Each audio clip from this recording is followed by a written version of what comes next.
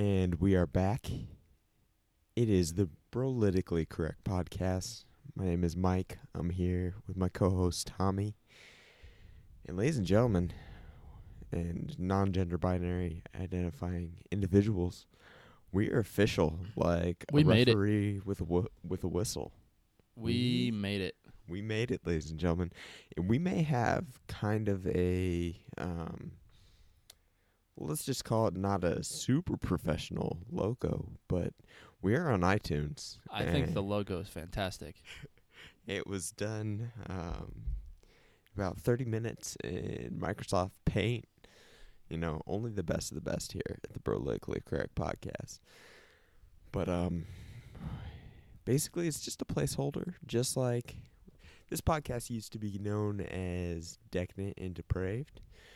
And that was just a placeholder until we got that beautiful, that sweet inspiration from the muses, from the gods. And then we became Brolytically Correct. That logo's kind of the same thing, just a placeholder until the image comes to me in a dream. So I appreciate you working on that logo and making it like an LA themed logo, like Los Angeles Dodgers, but BC. Politically correct. Big fan. Blue and white. I think that's a good color scheme.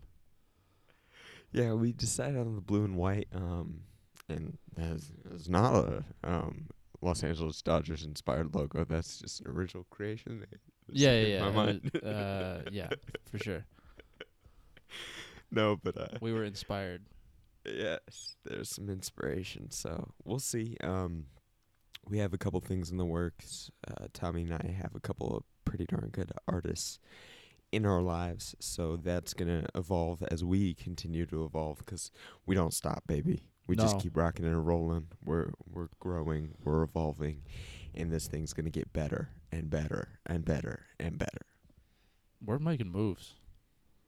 Oh yeah, literal moves. I mean, literally.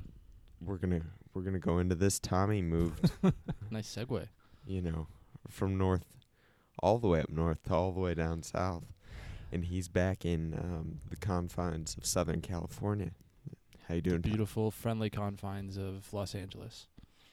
How was that trip? It was not. This is not easy. That's a tough drive if anyone's ever done it. I drove from like 45 minutes northeast of Seattle to San Luis Obispo, which is about 3 hours north of Los Angeles, and just one pedal to the metal, Golden Earring, Radar Love playing in the background just the entire time, 18 hours. I left at like 3 a.m., 2:45 a.m., and just stopped for fuel and food, and got into San Luis Obispo around like 9 p.m. I hope my math adds up on that. And the thing about the drive that I haven't experienced yet was just the fact that the entire West Coast is on fire, including like Canada. Pretty much from central Washington all the way down till I got to San Luis Obispo. It was just, it smelled like you were at a campfire, but not a campfire that you wanted to be at. It was depressing, and it was just smoke everywhere. The entire state of Oregon is just up in smoke. Mount Shasta, all that. So that was kind of difficult, and wasn't good on the old respiratory system. But I made it. There are bigger problems in this world, and I did what I needed to do, and I'm here now, and I'm excited for my next step. But definitely sad to leave the great Northwest. Had a great 3 years up there. Grew a lot as a person, and it was something that I needed to do before I could kind of settle into Los Angeles. So feeling nostalgic, but excited for the next adventure. Speaking of everything being on fire and smoke all over the place, I did a little scientific experiment, and I found that there is a direct correlation between my use of the slang term he, she, they, you don't want that smoke, and the sun actually being blotted out by smoke. So, I don't know. Look into it is all Really? I'm saying. I don't really follow you there, but that sounds interesting. You've never heard the phrase, they don't want that smoke, he don't want that smoke, you don't want that smoke? Is that like some trash talk in the octagon or like on the field of battle? Like, you don't want that smoke? Yeah, exactly. Okay, like you don't want it's this. it's you're not in tune with the youths. So did you create these wildfires Maybe. I mean, like a Native boxers American started rain using dance? it. Boxers started using it. Rappers started using it. NFL players started using it, and then I started using it, and all of a sudden, Oh, you might have some powers you're not even aware of. who knows? Maybe by summoning the smoke, we got the smoke. The We smoke don't want. monster. All I know is I don't want that smoke. My lungs don't want that smoke. I'm not ready Nah, for it's it. not good for anybody. It's also just super depressing because that drive can be beautiful, just I-5 the entire West Coast, but it was anything but. The visibility was so poor. So you didn't decide to hop on the 101 and do the 101 all the way down? No, I was on a mission to get there as quick as possible, and that would have taken like an extra 20, 30 minutes, so obviously I couldn't spare that time. Gotcha. And when you arrived in SoCal, how does that work? I mean, do they just have the red carpet laid out for you? The keys to the city, they're they just sure presented? did. They sure did. San Luis Obispo, the mayor was waiting for me. They had like a whole train and parade going on, flowers, shaking hands, kissing babies. And then they escorted me to my friend's 500 square foot apartment, which was lovely. And I had my own couch, which was amazing.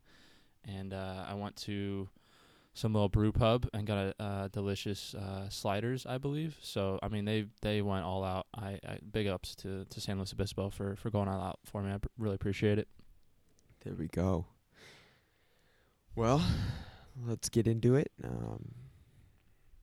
There was some breaking news last night. Not super breaking, but some judgments came down, some sentences were handed out, and I'm not talking about our president, Donald Trump. I'm talking about Urban Meyer, the president of Ohio State football. Basically, So, some sentencing came down. Urban Meyer suspended 3 games, first 3 games of the season. Your thoughts, Tommy? couple thoughts on Urban Meyer. He's pretty much untouchable in terms of his football winning greatness. College football fans, there's a line in the sand between morals and just getting wins on Saturdays, and I feel like a lot of college football fans, including myself, well, not really including myself, but a lot of college football fans, they really only care about what you're doing on Saturdays. Are you beating Michigan? Are you beating Michigan State? Are you getting to the playoffs? Are you winning national championships? And so the ruling that we saw yesterday was a 3-game suspension for covering up sexual abuse, domestic violence, and other wrongdoings by Urban Meyer's former assistant, Zach Smith. But the thing that I don't understand about the ruling is a 3-game suspension is kind of in no man's land. If you found him at fault and found that he should have done more, that he covered up, that he was protecting his own guy in the face of these horrible offenses, then that shouldn't be a 3-game suspension. That's got to be way more severe. But if you don't find him at fault for anything, then why give him a suspension at all? So the 3-game suspension was a head scratcher because you're really not doing anything other than just like kind of just putting it under the rug and saying, well, hopefully we can just move on from this. And I think if Urban Meyer goes out and beats Michigan and Michigan State and leads Ohio State to the playoffs and the national championship, I think a lot of Buckeye fans will be happy to forget about this whole ordeal in the first place. So not super thrilled about how any of this went down. The speech that Urban Meyer gave last night to the media was embarrassing. It was just a written speech that I'm assuming somebody else wrote. Didn't show any act of contrition. He didn't even look at anybody. It was like a POW reading a speech. It seems like he's just didn't care about this situation, didn't take it serious whatsoever. Never mentioned Courtney Smith's name, Zach Smith's former wife. So, I don't know. I thought it was embarrassing. Bad look for college football. It just kind of shows that as long as you're winning, you're pretty much untouchable. And just to give a little more background to that, so Zach Smith, assistant coach, correct? He was a wide receivers coach, and I believe Wide receivers. And I think he might have even played for Urban Meyer back when Meyer was at Bowling Green State. So he kind of groomed this guy from a really young age. Yeah, and so, been involved in with Urban Meyer for quite a while. His grandfather was some great big figure. Yeah, I think his grandfather helped, and as always, nepotism always helps in the football world.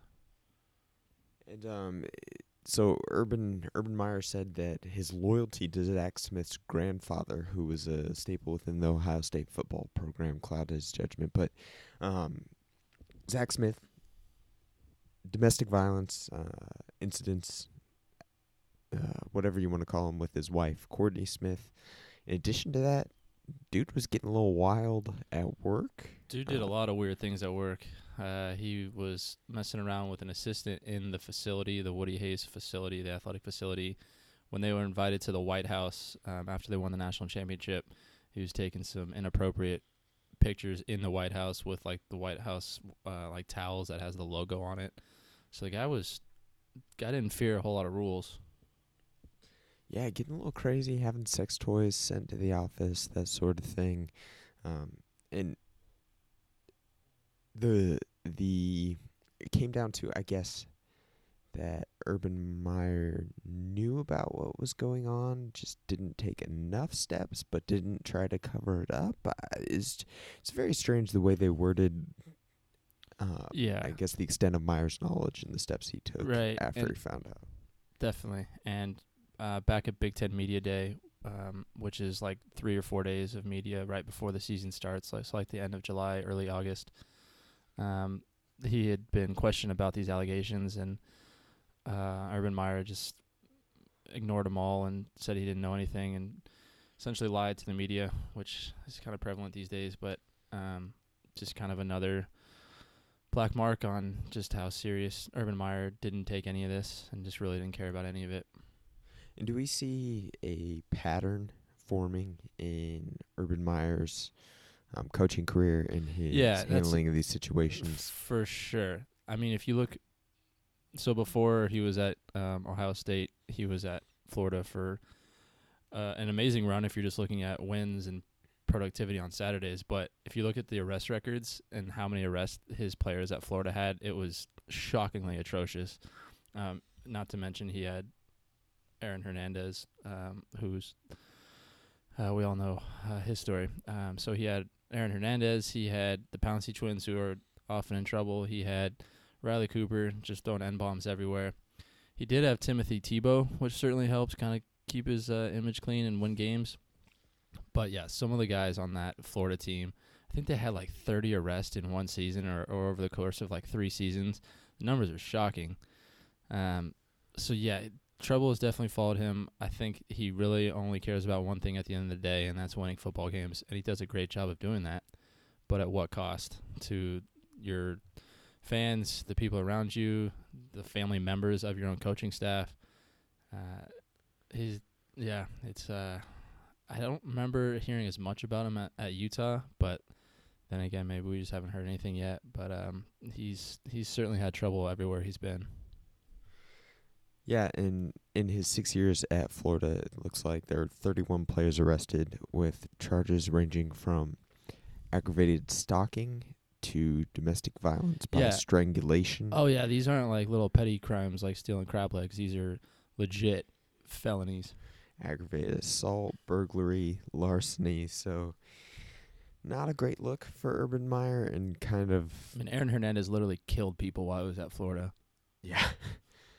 Not that Urban Meyer knew about that. Maybe no, he did. Because he scored 2 touchdowns against LSU last Saturday, so that's all he cares about. Yeah, and we see, especially with the domestic violence situation, we see within football kind of a pattern of, we get really upset really quickly, and then, the punishment gets handed down. It's not exactly maybe fitting of the situation, and then we forget just as quickly. I mean, look at the Ray Rice situation. Right. That situation was blown over very quickly, and Ray Rice was back to running the ball not shortly after that whole situation happened. So yeah, that's the problem that I have with this, is that it's just, I feel like it might still be on Urban Meyer's wiki page, but it's going to be a little anecdote, and I think he's going to keep winning football games. They have a loaded team this year. that this is just gonna all be kind of just a very small side note, and it shouldn't be. It's kind of a bigger deal than that. So that's kind of where I'm at with the suspension and lack thereof, rather. Do these 3 games that he's missing, does it even affect Ohio State's season? They do play TCU, I believe, in the first 3 games, and they're ranked 16th, which is a non-conference game, but that's still potential for losing. They open up with Oregon State. That shouldn't be an issue. It's Oregon State, which Oregon State is garbage. Yeah. Rutgers also, That's just a step above hot garbage. And then you have TCU, who's actually ranked number 16 in the nation. TCU could do some stuff, but, I mean, if it's not like they're opening up with 3 headbangers. They got 2 games that they should be able to walk through and then gear up for one big TCU game, and then they realize they have Urban Meyer coming back. So I don't know if it'll affect them that much. I'd like to see Gary Patterson go into the Horseshoe and get a win. I mean, he's capable of it, but we'll see.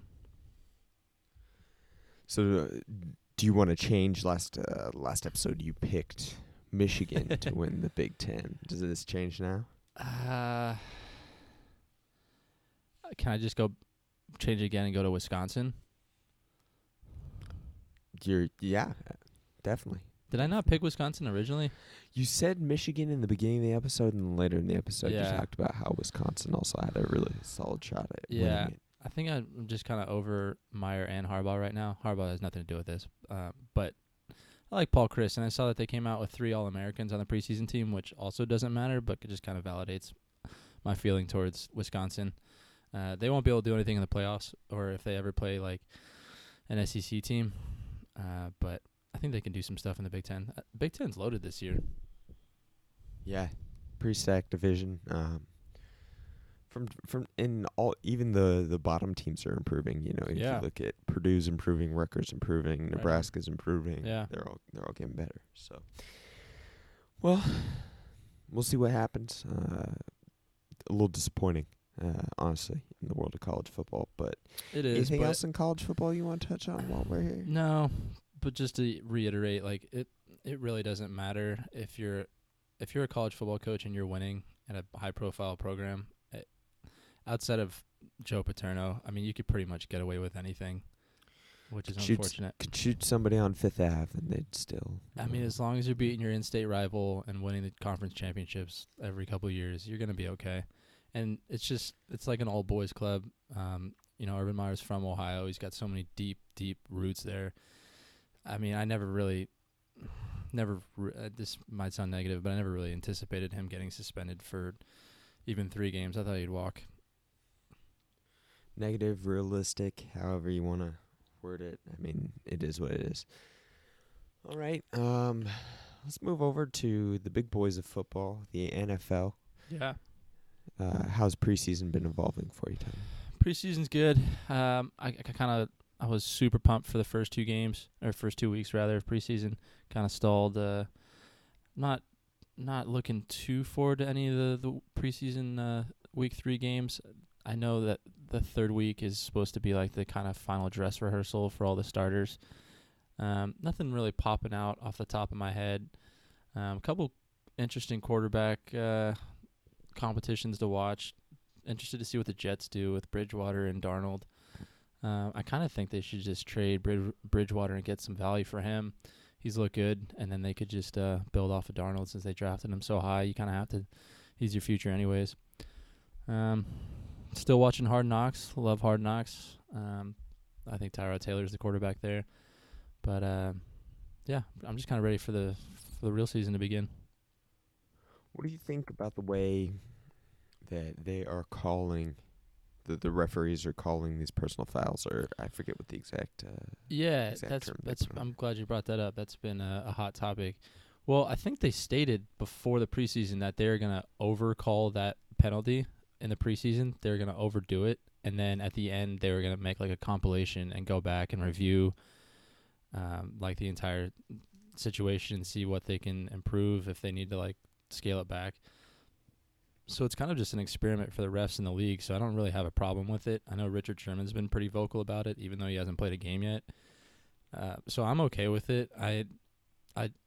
people are probably going to get mad because as a quarterback, I always try to defend the offensive personnel. But I totally understand why the defense is so upset about it and how they're just saying it's becoming flag football and how it's impossible. And I get it. You're moving so fast and things change, and it's just like almost impossible to tackle the way the NFL has made it. But also, I don't think it's impossible. I think you can do it the right way and try to protect the big names in the NFL because that's where your paycheck comes from, is from fans watching all these big names play.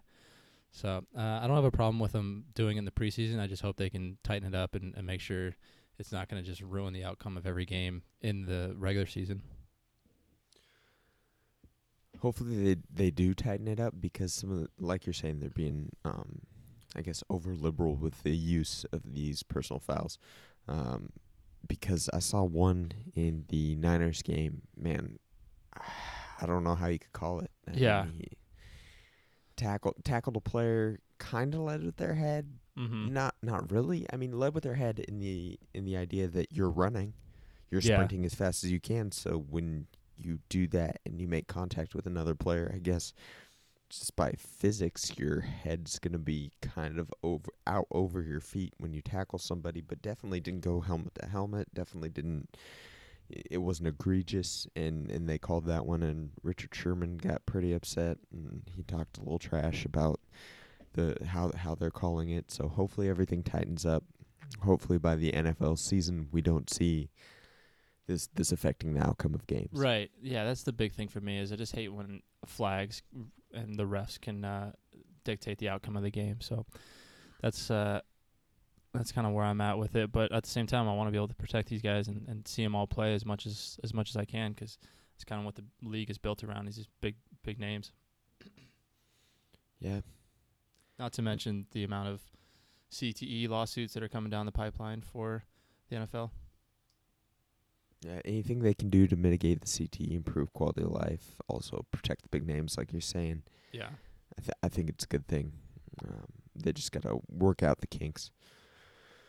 So Yeah, and it's preseason for the refs too. Yeah, it's true. It's kind of a weird thing to think about, but they've been outside of the game for a while now as well. Yeah, that's something you don't think about, that the refs also got to shake out the rust and Yeah, they've get just everything. been sitting at their law offices for the last 6 months. They got to get back in action. Yeah. Reffing's not a bad gig, man. They get Not bad paid at pretty all. well. Yeah, travel well, Yeah. work like 5 months out of the year. Get to get a couple- watch NFL games up close and personal. Real up close. You might get a couple death threats here and there, but that's just 2018. Yeah, I mean, this isn't, soccer. You don't really have to worry about those being carried out. True. Yeah, true. All right. So let's keep it in the world of sports, and just for the listeners out there, we'll probably stay world of sports early because we're gonna get down and dirty and dark a little bit later. So just a heads up. Cool. But something that I'm pretty excited about over this past weekend, Tyson Fury stepped in the ring for the second time in a long time, and he fought Francesco Pianetta. And did you happen to see the fight, Tommy, just before I get going? No, I didn't see the fight. All right. So, But I heard the guy who was fighting was a human punching bag. yeah, he was slightly more of a challenge than his last opponent. His last opponent, Sefer Safiri, he's basically a cruiserweight who they not only cruiserweight but a canned cruiserweight who they brought up to fight Fury. And Fury was completely unimpressive in that fight. Did not look good at all. In this fight, Fury looked a lot better. He's moving a lot better. He looks a little bit crisper, putting his punches together better. And it just looked like he carried him for 10 rounds. And Ben Davidson, who is Fury's main trainer, actually came out and said that Fury asked him in the 10th round if he could put him away. So basically, Fury just out there getting work in, getting rounds in, to prepare him for what's coming down the pipe. And after the fight, it was announced that it would be Tyson Fury, Deontay Wilder. We're looking at November in Las Vegas. I think the 17th is the date that they laid it out for that. So we're going to get Fury versus Wilder. It's very exciting. Two of the top heavyweights in the division. Both guys undefeated. and that's a very interesting fight. Yeah, I'm glad they were able to put that together. How long have they been working on that one for? Because wasn't Deontay Wilder, was he supposed to fight Anthony Joshua? Is that the fight that they couldn't get together? Yeah, that's initially what was slated. I don't know. So boxing, it's the Floyd Mayweather model. Yeah, it's And so they you make- postpone the fights for as long as possible. You hype them up. You Mhm. get them talking about it. You get people thinking, what if, what if, what if these two people actually fought and got in the ring and all that stuff. And a lot of other fights take place in the meantime, while constantly this kind of tease, this kind of tension is building in the background. And finally, once somebody's completely past their prime, you get the fight that you actually wanted. So in the meantime, this is probably the second best fight you can make in the heavyweight division, Okay. depending on how you look at it. Okay. You get Deontay Wilder, who's, not a traditional boxer, somebody who you wouldn't call classically trained. He did, participate in the Olympics, which usually has the effect of making people very technical, very Mhm. orthodox. The exact opposite with Wilder. Wilder's just got this crazy power in his right hand. He windmills his punches in there. He's a lot of times off balance. A lot of times his punches are coming from weird angles. But he's knocked out everybody he's been in the ring with. He's undefeated. He's got a lot of criticism throughout his career of not facing top tier opposition, but I think he's meeting that criticism as we get later in his career. He fought Luis Ortiz, who is one of the top heavyweights in the division. For me, I would say probably I'd put him top 5, maybe top 3 or 4, depending on how you look at it. It's a very interesting fight. We'll see if it all kind of depends on what Fury we get that steps in the ring. Okay.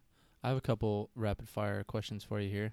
Yeah, go ahead. How long was Tyson Fury's sabbatical, his little time away from boxing? It was a number of years because Was it like 2 years? Yeah, because he was on the sidelines since his victory over Was he just Klitschko. was he just kind of basking in his glory, or what was the strategy there? So Tyson Fury was undefeated. The match got made between him and Vladimir Klitschko, who was the super long reigning world champ and one of the most underrated heavyweight champions, I think, in the history of the sport. So in July 2015, it got confirmed that they would fight. They fought in Germany, which, a lot of times people had complained that, Russian fighters didn't really lose in Germany, but the fight went in Germany. Kind of a weird fight where Fury just moved a lot, kind of confused Klitschko. Klitschko couldn't get the shots off that he wanted to get off, and Fury ended up winning the fight. There was talk of a rematch, but it never ended up happening, never really materialized. And after that, Tyson Fury kind of fell apart. He had issues with mental health that have come out now. He had issues with a powdery white substance that is Yep. taken through the nose. Heard about that. The impressive thing is, even though he was having issues with that powdery white substance, he gained damn near 200 pounds. Yeah, he was on Dude that blew the fuck. He was up. on that Mike Tyson diet. Yeah, something. He got huge, man. And I was honestly worrying that we would never see Tyson Fury in the ring again because of the mental health issues, Mhm. but he's been able to get it together.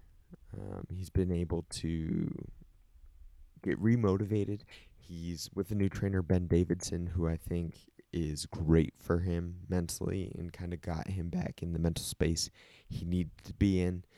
Another person who is huge in that was Tyson Fury's good friend, Billy Joe Saunders, who's the world middleweight champion. And he got it together, got back in the ring. So I guess he came back in 2018. So it was almost 3 years Yeah. that he was out of the ring, which, That's a you know, long time away. a long time in the way, right in the prime of his career. I mean, Fury's only, 30 now? Yeah, he did like a Michael Jordan go to play baseball, but he went to go do other things. Yeah, just went to play cocaine. Yeah, well, that happens. Cocaine and food, apparently. Yeah. Don't always go together, I guess, but sometimes they do. Yeah. Another follow-up big-time question here. How much is Ricky Hatton going to weigh the day of the fight? So maybe that's the diet that Fury went on. I'm connecting some dots here, and I think that might be where this weight gain came from, is just through osmosis from being around Ricky Hatton. Another person who allegedly likes his white powders. Ricky Hatton and Tyson Fury might be the same person. So, yeah, that's the smoking gun. Keep Tyson Fury away from Ricky Hatton. Will Ricky Hatton weigh more than Tyson Fury come fight day? Fight night. It's very possible. Fury's slimming down. Man. Hatton's bulking up. We'll see. God, those were so great. Just looking at Ricky Vegas, Hatton. put some odds on that, please. Please. God, those were so much fun looking at Hatton in between fights. Just the amount. It looked like he was wearing a sumo suit. Yeah, insane. The good news is Fury lost 18 pounds between his last fight and this fight. He's getting in better shape. He's looking better. His endurance looks a little bit better as well. So it'll be interesting. And I just feel like the press conferences between Fury and Wilder are going to be great because both those guys can talk. They kind of both have the gift of gab, the gift of trash talking a little bit. Billy Joe Saunders got in a altercation with Deontay Wilder. They ran into each other at a restaurant, I believe, called Nando's. And Billy Joe Saunders threw chicken at Tyson Fury and then ran out of the building. Huh. And I don't think that was a racially motivated thing. Wait, threw it at Tyson Fury or Deontay I'm sorry, Wilder? at Wilder. I don't want to say that's racist, but that could be protrude as a racist move. It could be, but I think that's just what he was eating at the time. And who throws away delicious protein like that? Hey man, I think he sized up the situation. Yeah. Realized that with Wilder, he'd have to employ a long distance attack, and use what was at his disposal. Yeah. Guerrilla warfare. Exactly. And he hit him. And then he immediately turned and ran. Yeah. As fast as he could. No question. Bob and weave, and then run. So it's gonna be good. The build-up's gonna be good, and this is just setting up the winner to fight Anthony Joshua in what will be a super fight later down the road. And we might actually get an answer to the question. For a long time in boxing, the heavyweight champ was the baddest man on the planet. Yep. And we might get that answer in heavyweight boxing again for the first time in a long time. Yeah. Will they make any whoever wins this fight go to the O2 to fight in London? Or will Anthony Joshua ever leave and fight somewhere else? There is stipulation that I think if it's Fury, it has to happen in the UK. Yeah, that's true, I think if the fight wins, it has to be in the UK. It has to be. But if it's Wilder, if it's Wilder, New York, I'm on the Vegas. fence because Vegas always has that money. You know, the casinos are gonna put up millions upon millions of dollars to have the fight there. And I just don't see how you can beat that being in Vegas. It's the mecca of boxing. I don't care what anybody says. Las Vegas is where all the big fights happen. Yeah, look at Floyd's fights. Yep. All of Floyd's fights are the big ones later in his career have been in Vegas. You know, they didn't do it in Manila. They didn't do it in Macau. Belfast. They didn't do it in Dublin. Yep. So it'll be interesting to see. I want to. There's another boxing match that you're pretty excited about. Yeah, exactly. And so I wanted to talk about that a little bit. And we are, three-ish weeks. September 15th? Yep, September 15th. We get Canelo Alvarez versus Triple G. Oh, man, can't let it go. Part 2, Electric Boogaloo. Do you think he was actually on steroids? Intentionally? And this is a topic that I want to get into if we have time. Yeah. I think everybody's on steroids, Tommy. Like, are you like a Nate Diaz saying that, or is this Mike Collins saying that? It's Mike Collins saying that, and I Okay.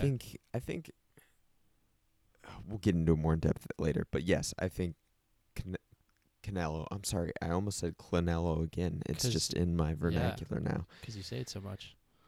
But I definitely think he's on steroids. I just Okay. do. Okay. I think at the Do you highest think- level of the sport, the percentage of people that are on steroids is alarming. In the words of Joe Rogan talking to Brendan Schaub, I think you'd be surprised. Do you think he got on steroids just for this fight, or he's been on it throughout his career when he started when he was like 15? Been on it throughout his career. I Okay. don't know if he started when he was 15, but I'm sure as he got closer to the top levels of the sport, He started implementing it.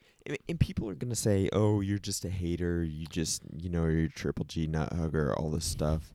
Dude, I think Triple G's probably on steroids too. I think to compete at the highest levels of the sport, in a sport where all that's separating you from your opponent is percentages, Mm-hmm. that it's just free market capitalism, baby.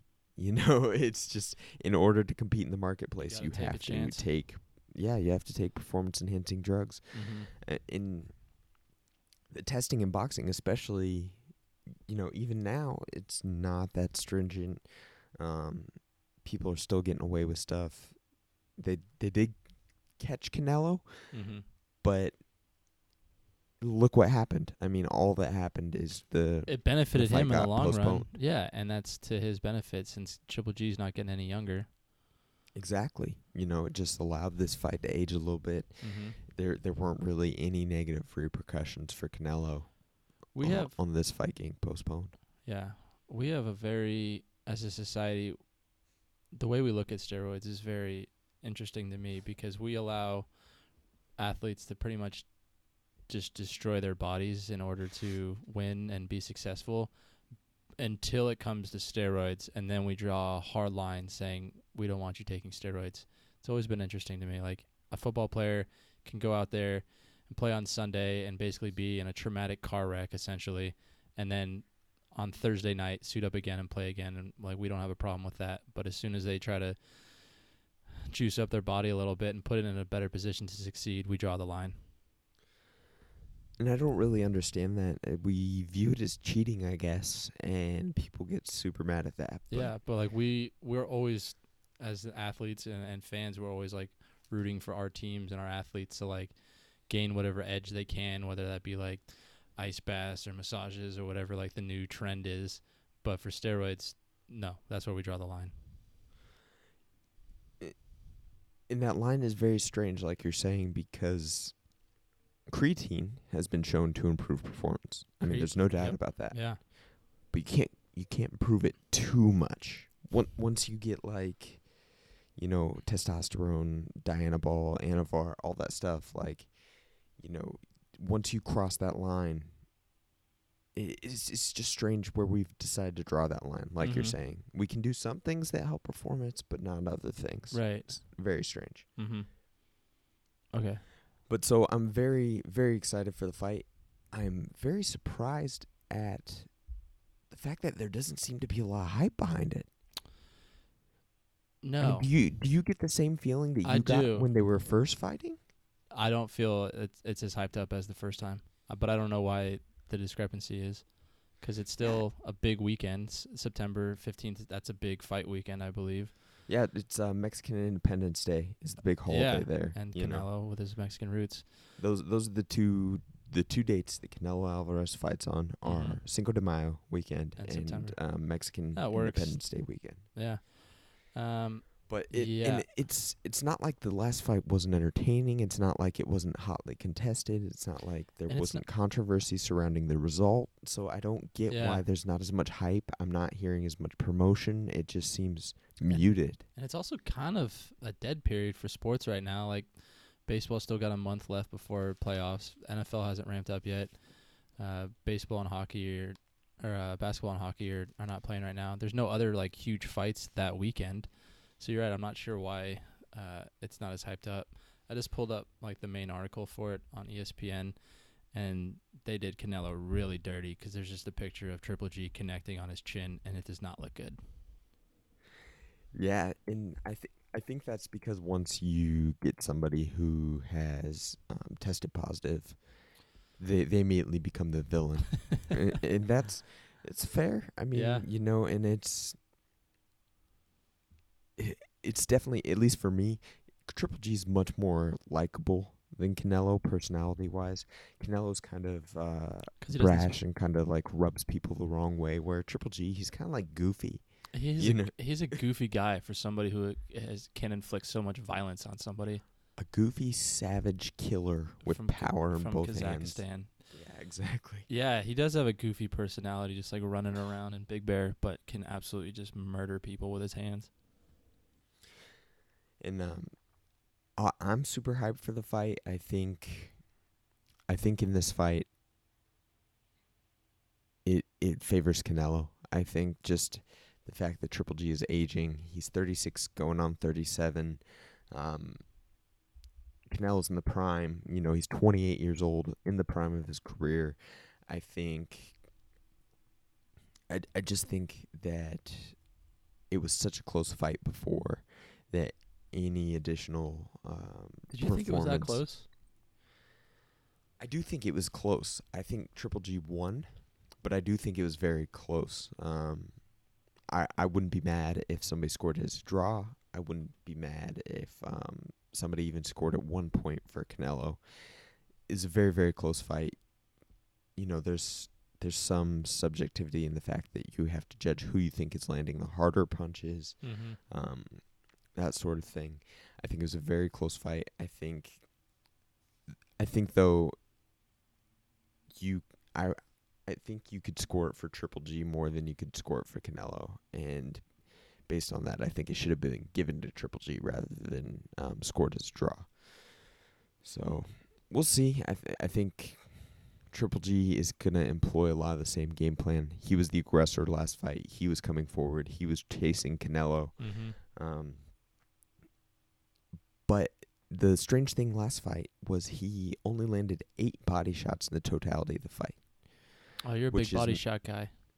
Well, and it's not typical Triple G. I mean, we've seen Triple G destroy guys to the body, and he likes to vary it between the body and the head. And I don't know if that was a result of him trying to go to the body, and every time he did, he felt like he was in danger or he was getting hit with good shots by Canelo. I don't know if that was a strategy thing. I don't know what it was, but I feel that that's something that needs to change in this upcoming fight, and hopefully we'll see Triple G go to the body more and get the either very clear decision, because if it's even close, Oscar De La Hoya is gonna place a couple dollar bills in the pockets of the judges. Speaking of white powdery substances. Yeah, exactly. The good thing is Adelaide Bird is off the card. There we go. She's not going to be one of the judges, so we can save her for the McGregor fight or something else prominent that she can mess up. Exactly. Anytime we need a decision that is questionable. Anytime we want to surprise the fans, bring out Adelaide Bird. Exactly. But I'm super excited. On the undercard, they've released it now. It's going to be Jaime Munguia, who a lot of people are very excited about. He just fought Liam Smith, a former Canelo opponent. And he won that fight, but the kid's super young. They're trying to promote him because he is a true stereotypical Mexican fighter who just goes out there, is in your face, applies pressure, and has big power in his hands, and is very tough, very durable, strong chin. And that's what he did with Liam Smith. He just wore him down with his power and his indifference to any shots that were coming his way from Liam Smith. Smith was definitely the more technical fighter, but he just wilted under the power of Munguia. And he's fighting Brandon Cook. That's just a fight that's set up for him to knock him out and kind of put him on the big stage and get his name out there. Below that, we have David Lemieux, your boy. Yeah, do you think he's going to cut his hair so he can actually see his opponent in front of him, or he's just going to have that weird Flock of Seagulls haircut where he can't see anything? Flock of Seagulls. Right I can't see anything. I'll take the other guy might then. come in. I don't know if you want to do that. I don't know if you've seen Gary O'Sullivan fight, but Gary Spike O'Sullivan. You can't hit another what guy. you can't see. Yeah, I just think Lemieux's gonna be a little bit too much for him, and I actually see. I just can't ever get over that image of him when he was fighting Triple G, and Homeboy's hair was literally in his face. It was unbelievable. I loved every second of it. Yeah, that happens a lot with fighters, and I don't understand why they don't. Yeah, it's not a cut surprise. their hair. Yeah. Like, oh shit, I Clay- can't see. Oh, your hair just grew out. Oh, that's interesting. The person who always bothered me the most was Clay Guida in UFC. He has this long curly hair, and it would just constantly get in his face. But I think that's just an excuse for him to throw, wide looping Yeah, bombs. it's true. It's like, hey, I couldn't see. So is that somebody else's fault, or what are we doing here? And then the last fight on the televised card or the pay-per-view See, that's card insight is you just gonna- can't get anywhere else. it's People true. people overanalyze the fight and like talking about like footwork and technique and like strategies. No, I'm just looking at if you can't see, you can't see. Exactly. I mean, let's just call a spade here. Yeah. Dude, did you know that a spade used to be a Is that a bad term? It's probably yes, derogatory term for African Americans. I didn't know that. Thanks. So I've been using that phrase, call a spade, and then I found out about the true meaning thanks to Rage Against the Machine. Oh. Because they had a line in the song, I forget what the song is, but the line is, and they'll use a pair of clubs to beat a spade. Whoa. And I was like, Wait. Like, what? Like the card analogy? Yeah, it's a card analogy, but, using yeah. the derogatory term spade. Well, that's disappointing to hear. I use that term all the time. Yeah, I might have to find a new one. Who knows? Yeah. I don't know if it's still. I haven't been chastised yet for using it. Yeah, I think not a lot of people know it because spade wasn't the go-to term. It's kind of a Yeah. A eccentric derogatory term, one that they pull out of the back pocket. Okay. Well, good to know. And that's insight that you don't get everywhere. No, you sure don't. Never heard that before. But bringing up the rear on this card is Chocolatito. Oh, your boy. Is fighting on the tail end of his career against Moises Fuentes, and that's just a Nicaragua. sad story. Once the fighter's gone past their prime, starts losing, and they're just trying to get a last couple paydays on there, it just kind of hurts my heart a little bit. Yeah. Chocolatito's the guy that when you watch him fight, it looks like he's fighting with like in fast forward, right? Yeah, super fast. Like you think like his hands are sped up, but that's just how fast they actually are. Yeah, and that's what people don't understand about these little guys. They're blindingly fast. Mm-hmm. It's just crazy. Yeah.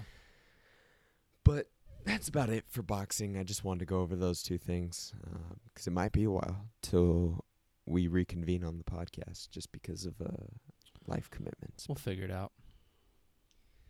Yeah. But staying on boxing kind of and getting back to the topic of steroids, I was on ESPN Plus. Shout out. Sponsor us. Is that the yeah. $1 a month subscription thing? It's like $4.99 Okay. or $3.99 or something. Is that worth it? I think it is. If you're a huge boxing fan, it's Yeah. definitely worth it.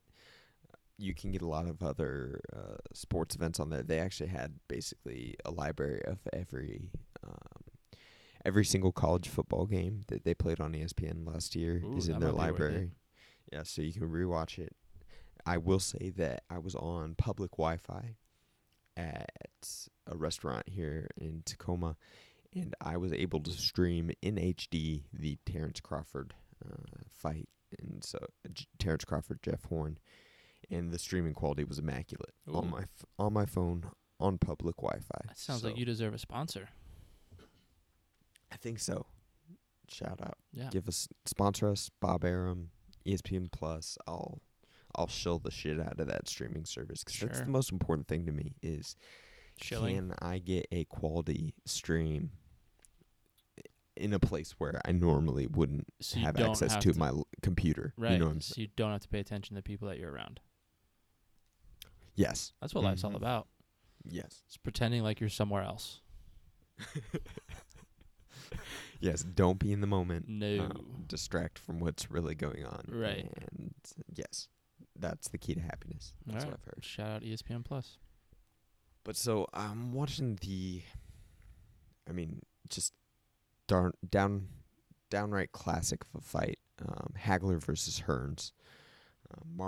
Marvelous Marvin Hagler, the hitman, Tommy Hearns. And I'm looking at both these guys. Neither of these guys was professed in their training regimen to using, weightlifting at all, really. Mhm. Just mostly calisthenics and stuff. I'm looking at their bodies, and they are ripped up. They're cut up, very, very lean, and they've got some size on them and some cap delts. And I'm thinking to myself, for guys that aren't touching weights, Mhm. this is a little ridiculous. I'm looking at pictures right now. Yeah, they look shredded and large. Yeah, for people who are not weightlifting at all. I mean, Yeah, and they just didn't know about all this stuff too back then. There wasn't as much yeah, science. and I've got friends, who that's what they do. They weightlift and they get on steroids, they get on performance enhancing drugs, and some of them can't even look like that. Can't even Yeah, I look mean like genetics Hearns is a and huge Hagler. part too. It's definitely a huge part, but there's a line. There's a clear defined line of size and leanness Mhm. that people are having a hard time doing lifting weights, Mhm. not just performing calisthenics and sparring. So that got me a little curious and sent me down a rabbit hole.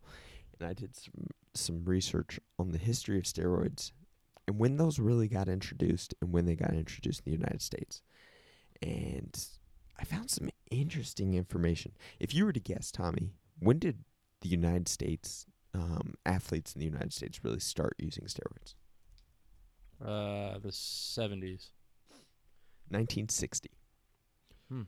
So there's a... But like even the quality of the steroid, what was it? Just like some horse tranquilizer thing? No, so Dianabol. The same stuff that a lot of people are using today, D-ball. It was used back then. And there was a gentleman, John Bosley Ziegler, who was a physician who served in World War II. Shout out, thank you for your service. Thank you for your service. He was in the Marine Corps. He was serving in the Pacific Theater in World War II. Mm-hmm. Had extensive bullet wounds, got Purple Heart, all that stuff. So let's just thank him for that. And then Badass. let's also thank him for being a true patriot. And He creating started- steroids.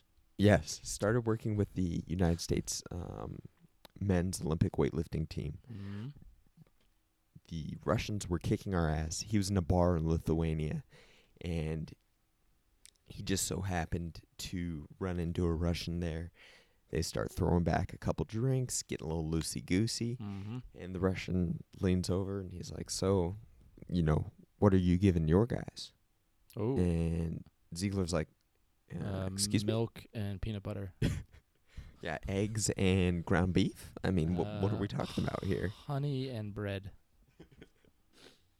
So he quickly comes to realize that the Russian weightlifting team is winning because they're doping up. They're taking a lot of PEDs. And so, being the true patriot that he is, he's like, well, I need to start getting our boys doping. Like, Yep. this is what we do. We It's got to Cold find War, that dog. edge. Yep.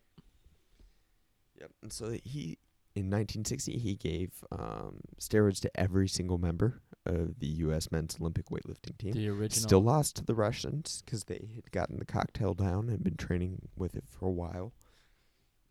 The original Icarus. Yeah, exactly. And so we'll get to that in a sec. Mhm. But, so he starts doping him up, and he actually ends up regretting it because one of the guys was taking 20 times the recommended dose Ooh. of Dianabol. That'll do something to your heart. Yeah, but it just got me thinking. From that time period between 1960 until really the late 90s, early 2000s, it was the Wild West, man. Drug testing wasn't really... Yeah, how would they... Yeah, it wasn't that rigorous. It wasn't that complex. And so these substances were out there. People knew about them. People were using them. People were developing new ones to make them more effective that the drug testers, if they even had real stringent drug testing, didn't even know about. I mean, this time was the Wild West, so I'm going to make a shocking claim here. All your heroes from that time period, from basically the 70s to the 90s, were on roids. Who are my heroes from the 1970s? Let's see here. Stan Marino on steroids? Is that Dan 70s? Marino was juiced to the tits. You think so? No, so skill positions like that, I tend to think that it's because also you have to take into account in things like basketball and things like being a quarterback. It can throw you off. You know, it's like a finely tuned machine where Mhm. if you add, 20 pounds of strength, your pass that was hitting your wide receiver in between the numbers is now going way over his head. So things like that, I think it has to be titrated a little bit. They might have used it for recovery. They might have Mhm. used it for coming back from injuries. I believe that. How about my boy Steve Prefontaine? Prefontaine, Mm-hmm. probably using some performance-enhancing drugs. For a 10K? If Yeah. he's competing at a world level, probably using some the performance-enhancing drugs. the Olympics? The Olympics, yes, absolutely, 100%. If you look at the Olympic weightlifting records for back in the day, they've restructured the weight classes so it's not exactly equivalent. But there are some records from back in the day when people were juicing to the tits that that still haven't been broken to this day. Was Richard Nixon on steroids? No, but LBJ was. That's why he He had was a such big boy. I think he was- that's just a lot of ribeyes down in Texas. He was injecting roids straight into his hog. Probably He liked to pull out and lay on the table. Some cow lymph node steroids. Exactly. But look at the Olympics. Look at who was it? That boy from Canada, Ben Johnson, the sprinter, roided to the gills.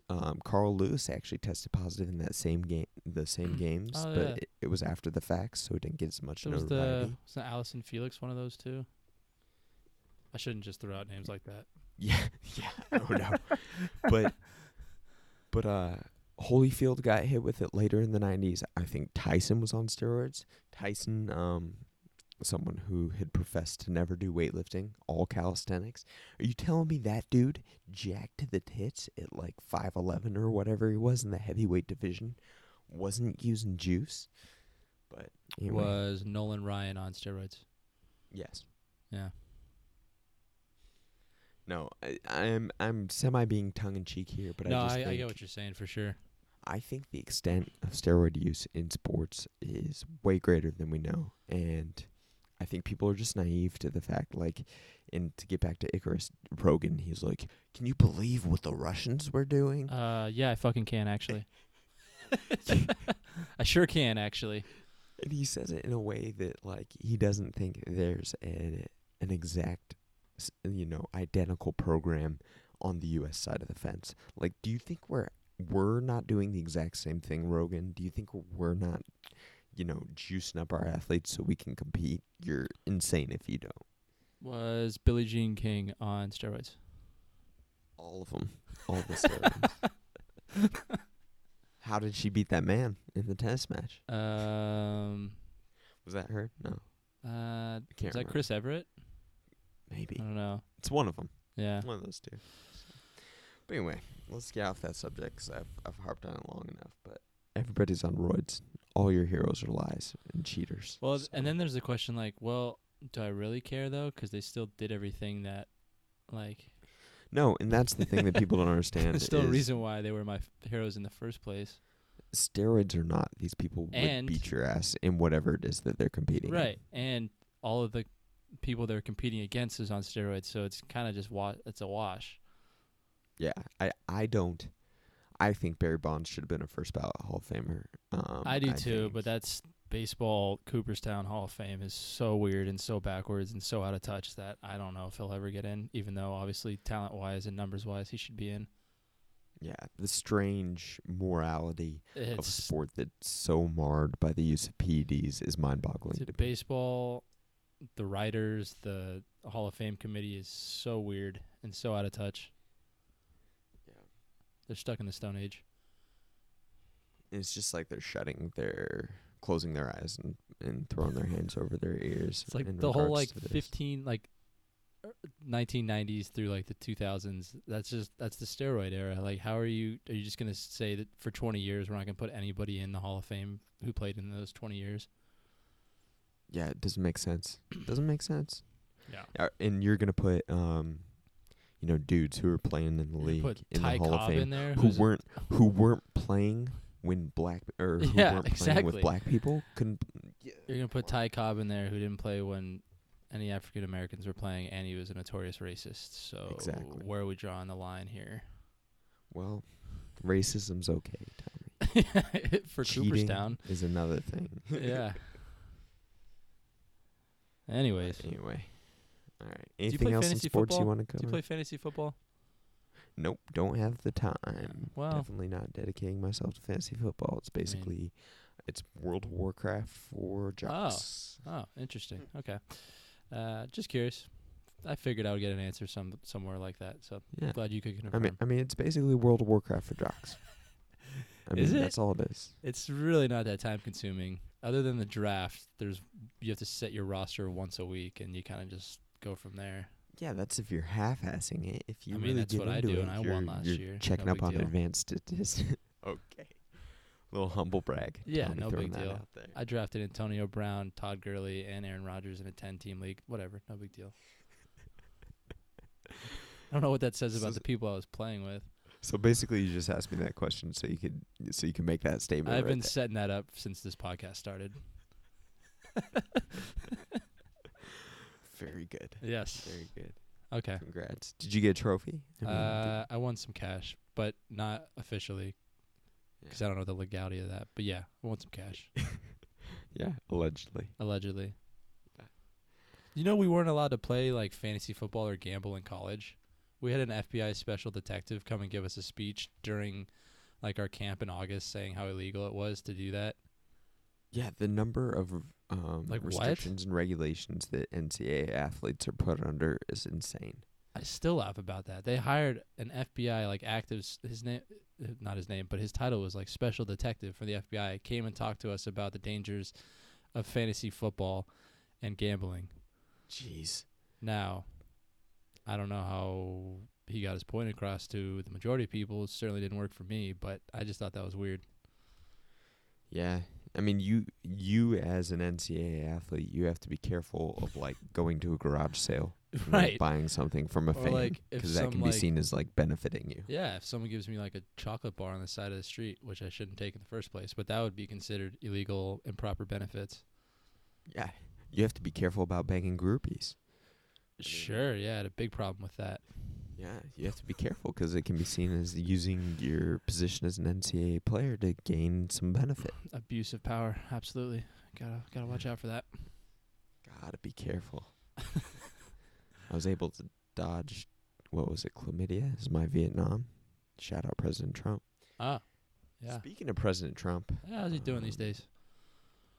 you know, It's been a tumultuous 72 hours for our boy. yeah, super tumultuous. But before we get into the legality issues, let's talk about my favorite thing in the world, which is parades. Yeah. Ooh, military parades. Yeah. So President Trump, in celebration of the 100th anniversary of Armistice Day, the end of 1918. Yep, World War the end of World War One. Hmm. He wanted to put on a huge parade. Tommy, your thoughts on this issue? Military parades. Who said it? Some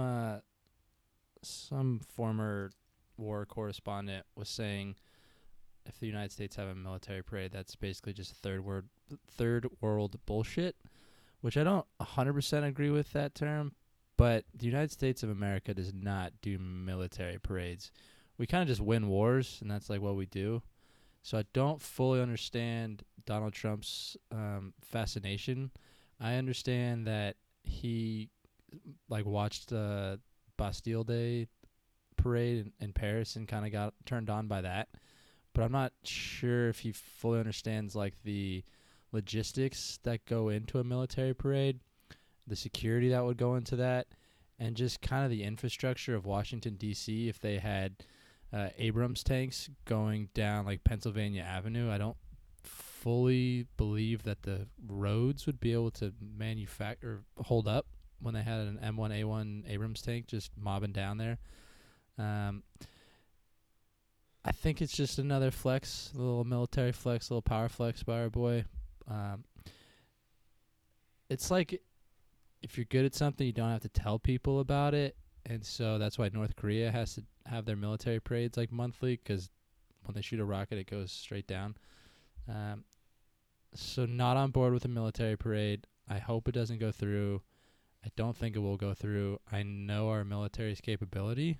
We've exemplified that for the last 250 years, and I think the world is very aware of our military capabilities. We've dropped 2 atom bombs. No one's ever done that on an enemy, and that's a whole different subject. But I think we should be confident and comfortable enough in our military might that we don't have to show it to the world, and it's kind of embarrassing if we think we need to.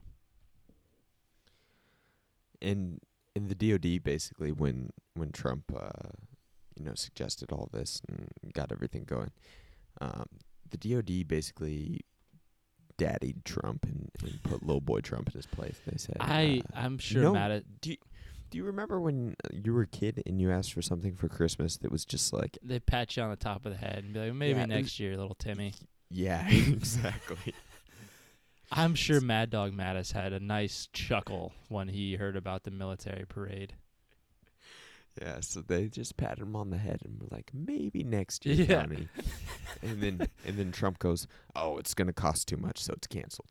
No, oh, okay. Yeah, it's not a money thing.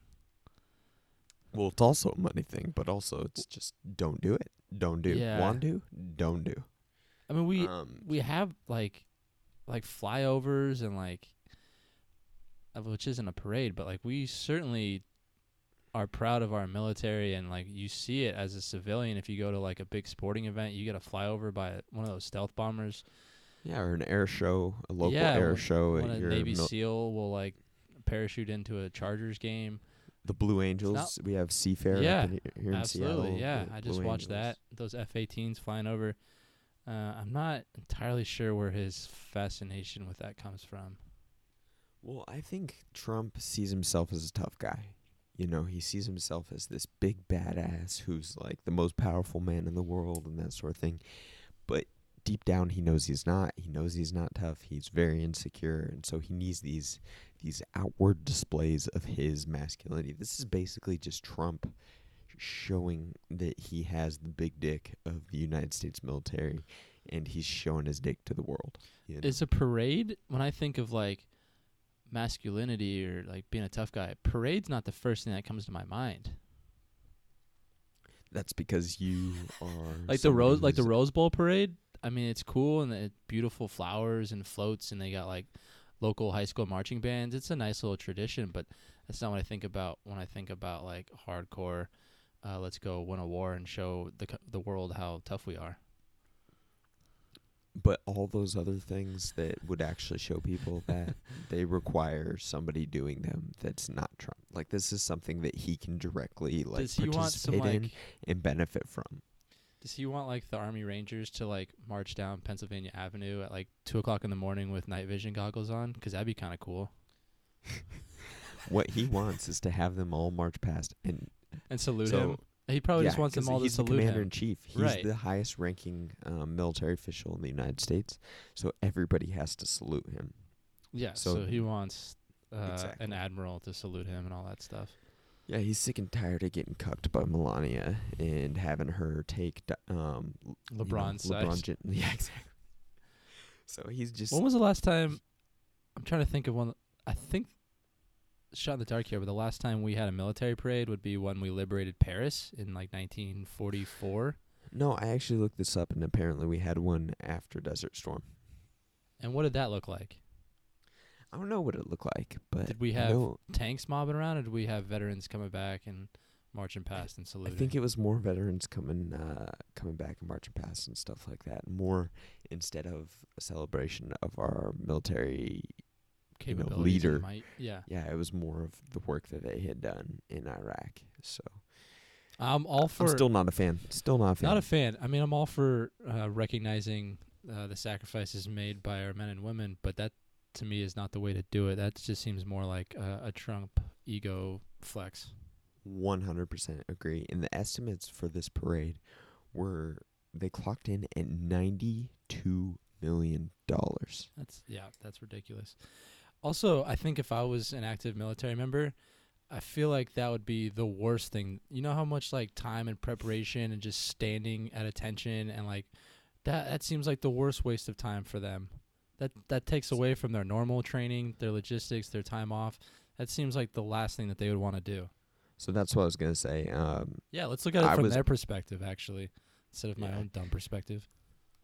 I was in the Air Force for a couple of years, and any time that you had to do any ceremonies, change of command, retirement ceremony, any sort of a parade or anything, it was a strain on you because you had to take extra time. Mm-hmm. You had to go, you had to train, you had to practice marching. Yep. You had to practice all the ceremonial stuff. Shine all your of the shit. flag. Yeah, you have to get your uniform perfect and ready to go. You have to make sure your shoes are shined. There's no strings on your uniform. No pieces of lint. All that stuff. But then on top of that, you still had to pick up the slack when you came back to work. Yeah, work wasn't going anywhere. No, you still had stuff you got to do. You got your own training.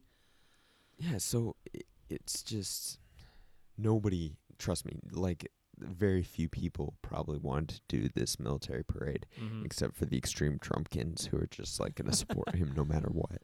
Just look at like old World War II videos, and like if you want to look at people parading, just look at us liberating Paris. That should get your patriotic rocks off. Yeah. And the thing that upsets me is these sorts of things are usually the people who are most gung-ho for them, and the people who are usually suggesting them are people who A, either don't have to participate in them, or B, patriots who have never served a day in the military. And that Trump fits that bill exactly. Dude got so many deferments from Vietnam. Yeah. He got bone spurs.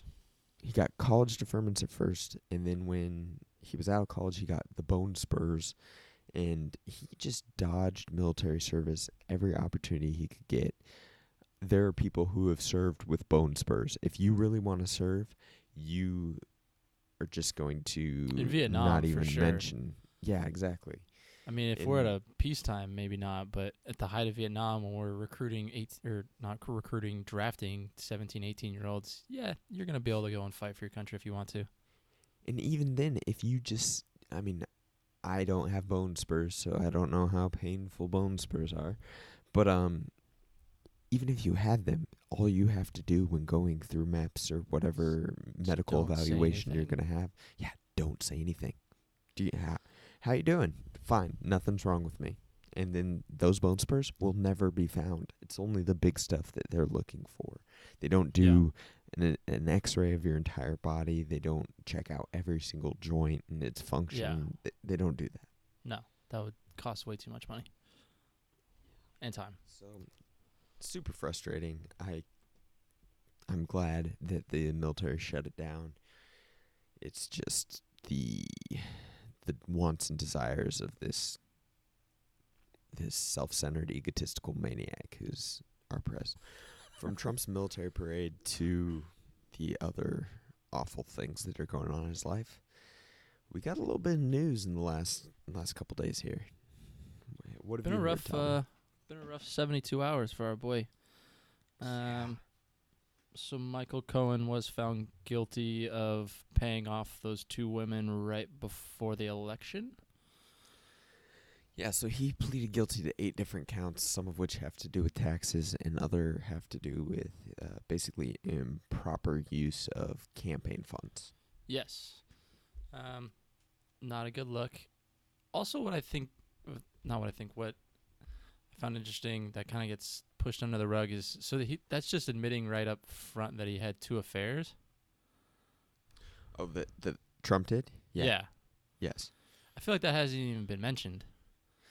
Now, Yeah, it's very interesting because back 'cause- when there was a president in office named Bill Clinton. yeah, that's what I was gonna bring up. Mm-hmm. Because like a lot of the times we think that maybe what people do in their personal lives shouldn't affect their own life, but as a sitting president, you kind of are under the microscope a little bit more, and we do judge you on everything you do. But the fact that this man has had 2 affairs on his wife, one of she might have been pregnant at the time of one of them, and that just kind of gets pushed under the rug, which I found interesting. Yeah, it's very strange to me how flexible the morals of some of the people are. How they just bend them to fit, the situation at the time. Yeah. When Clinton was in office, everybody's like, "Oh, this is horrible. Bill Clinton's cheating on his wife," all that stuff. But then there's like And these now it's not even discussed. no, there's like these hardos that are like, well, what do I care? He slept with 2 beautiful women. I don't care. That's awesome. He's our president. He's our leader. Well, it's not entirely a good thing. Yeah, and a lot of people who vote for Trump profess themselves to be good Christians who are concerned with morals and values and especially Christian values. Yeah.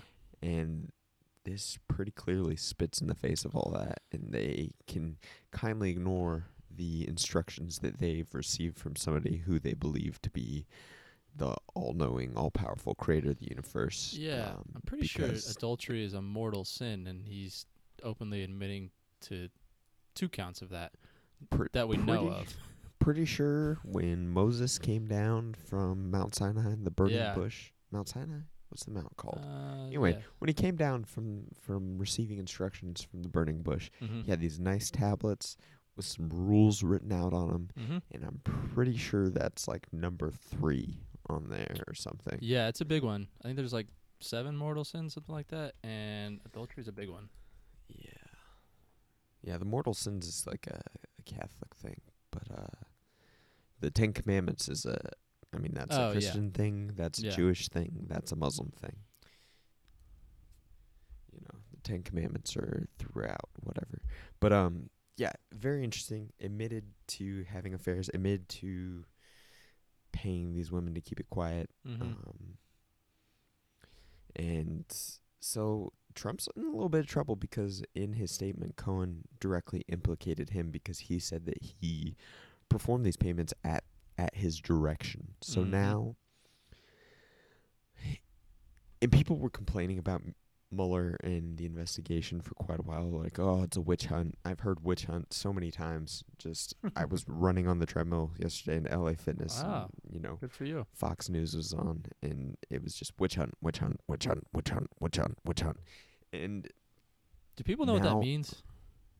I don't think they do. I think they just use it and repeat it. They've heard it so many times that, it must be applicable. Yeah, and so now Mueller has something to show for all the work he's been doing. I think he purposely cast this very wide net just because there's so many fish out there. There's so many people implicated and involved in all the illegal, shady stuff that's been going on in Trump's administration that he had to cast a super wide net, and that net is just getting a little bit tighter and a little bit tighter and a little bit tighter. I think Cohen said that he's willing to flip on Trump and give him everything, all the information, and say that he colluded with Russia. Something that I read, I believe. And that would not be good for Mr. Trump. And the thing that people found surprising about the statement is that he took a plea deal, which means that he agreed to a lesser sentencing. To turn over information. Yeah, well, no. It wasn't just to turn over information. Well, it wasn't to turn over information. It was just so that they wouldn't have to go to trial and drag this whole thing out and argue it in court. So he didn't, as far as people know, he didn't take a deal to turn over information. So he's giving this information of his own free will, which lends to the credibility of the witness. You know what I'm saying? they can't go, oh, he's just saying this stuff because he got this deal.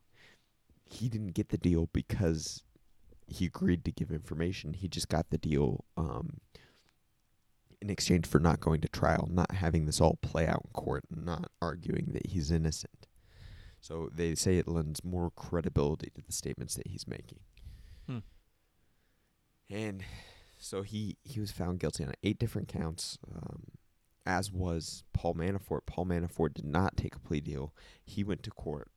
8 of the counts he was found guilty of. 10 of the counts they declared a mistrial because it was a hung jury. The jury was indecisive about whether or not he should be found guilty on those counts. So it doesn't mean that he didn't commit those crimes. It just simply means that the jury couldn't decide whether or not he was guilty beyond a reasonable doubt. And so... Is Cohen going to prison? I haven't seen anything that released the details of his deal, his plea deal. I have seen that Manafort is looking at between 7 and 9 years of prison based upon the 8 counts he was found guilty of. Damn, that's not a short sentencing. No, it's not, and they can go back to the 10 counts that a mistrial was declared on, and they can actually try him again for those crimes. Wow. If they so choose. So very interesting, and we'll see. Pressure's getting applied to a lot of the people in the Trump campaign. A lot of people with knowledge. I feel like that noose is tightening. They're turning the screws, that's for sure. And what's our boy Giuliani doing these days? Is he just senile in and around? I do not know how they let that man speak on television. I mean, if you're someone who is on Trump's side and doesn't want... That guy's a walking disaster for you. I mean, he just keeps putting his foot in his mouth He's over the and gift over that keeps on giving. Over again. He's like an Don't SNL. Don't let him do interviews. Don't let him do it. He's a Saturday Night Live character come to life, who's like actually in charge of important things. Yeah, I used to, I didn't really know much about Me neither. Giuliani. I just knew he was the mayor during 9/11 and was able to rally the city and, unite them. But then all of a sudden he comes back out of nowhere with just this new senile outlook on life. Yeah, you know what this has taught me, Tommy? It's taught me don't get old. that I can run for political office. And I can do a great job, I think. Change your last name to something really Italian, move to New York, and be an attorney. Or just, something like that. I can just, it doesn't matter how competent you are. It doesn't matter what skills you have. You can get through it. I mean, basically, the city runs itself. That's it's a big thing about life. You think you grow up and, everybody knows what they're doing and everybody's competent and, is a professional. And then you grow up and nobody is. So don't put these people on a pedestal. Is insane to me. Insane. Man, but Giuliani's something else. He definitely is. I forget what he was talking about. It was But he does too. Oh, he in an interview he said that Trump knew about all this stuff. He's like, well, no, he didn't know. He changes his but story. You just said just now that he knew about it and he had knowledge of it. And he's like, no, well, yeah, he knew about it. He changes his story weekly. Oaf. Yeah, I kind of want him to start talking in the third person. I think that would be a good look for him. Just start referring to himself in a previous conversation. What if Giuliani's just a double agent? He's really deep undercover, and he's trying to fuck Trump over, and he's just playing this role and making it seem like he has no idea what he's doing. I'm cool with that. I mean, I'm just fascinated by every move that Giuliani's making right now. So if that's what he wants to do, I'm cool with that. The whole situation, it's stranger than fiction, man. You couldn't script anything. No. This ridiculous. Talking about if you sat down in a script reading, I couldn't come up with anything this creative. That's for sure. But even if you did and you presented it to somebody, they'd be like, "This is too unrealistic. Nobody's ever gonna believe this." Do you think Trump survives his entire 4 years? that is going to depend a lot on midterm elections and who get if we can flip the majority from Republican to Democrat, then I think there's a good chance he gets impeached. Si se puede. But if the Republicans are able to maintain a majority, absolutely not. They will not impeach him at all. So it's interesting because we'll see. I saw that Trump is considering pardons for Manafort and pardons for for Cohen. So yeah, in order to like kind of help him out so they don't flip on him or whatever. You should give him some hush money. Yeah, we'll see. Maybe Trump just thinks he can pardon himself, so he thinks he can do all I this pardoned stuff. a turkey on Thanksgiving, so I can pardon myself, I think. Yeah, why not? You see Admiral McRaven threw his hat in the ring for presidency? No, I didn't see that. No. I like him. I don't know a whole lot about him other than his leadership for special ops and being in charge of the Bin Laden raid, but those are pretty cool things. Yeah. I don't know. I'm skeptical of any political. Sure, at this point you have to be candidate till I skeptical. can No look question. into it further. But yeah. he also said that he wanted to have his. I think he said was telling Trump to revoke his security clearance because it's so embarrassing how prevalent he's doing that to some high profile names. So I thought that was a nice little protest. Yeah, apparently Trump just has a line of people that he's revoked security clearances from, and he just is saving those up for any time a negative news headline comes out, so that way he can it's be just like, like by the way, a threat. I revoked this security clearance. Yeah, it's like a threat. He's just holding over these people's heads. Like, well, you better not act Yeah. up, or I'm going to take this away. I'm going to put you in timeout, and you don't get to know everything. Yeah. It's also like don't look over here. Look at this. Look at what's going on over here. I'm not entirely sure how security clearances work. I'll preface this with that. But, like, I think if Admiral McRaven wanted to know something, he could probably figure it out.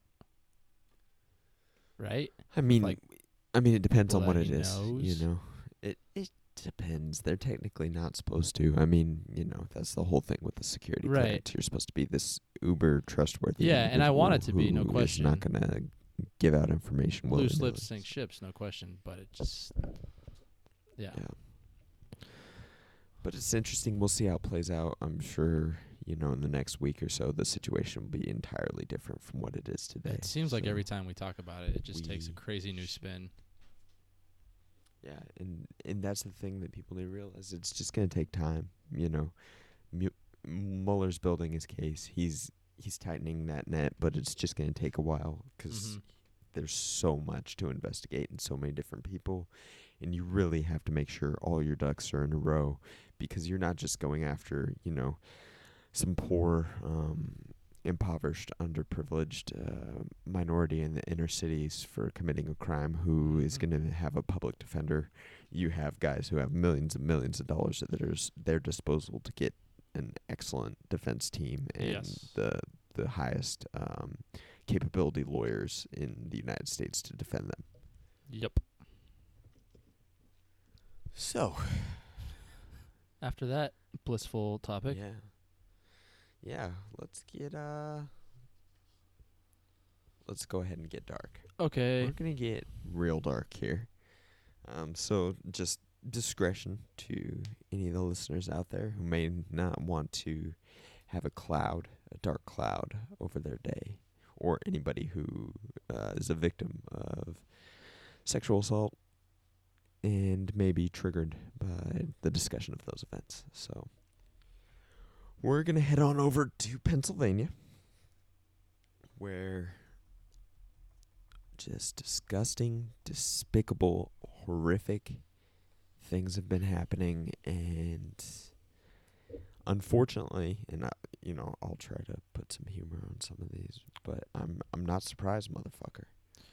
I'm not surprised at this point. It just keeps happening over and over and over again, and of course we're talking about the Catholic Church and the scandal that's going on in Pennsylvania, an investigation into a lot of documents they had and a lot of claims people were making, and what was unearthed is horrifying. Yes. And I wanted to talk to Tommy about this specifically because I personally am not religious. I grew up religious for about the first 18 years of my life, but I am no longer. Whereas Tommy is go ahead and describe your own religious beliefs so I don't get it misoutlined here. I am a Catholic. I am not the greatest Catholic to ever walk this earth, and that's a definition that'd be hard to define these days anyways. But I'm the type of Catholic that goes to church on the big holidays. I wish I went more often, but I don't. That's my own fault.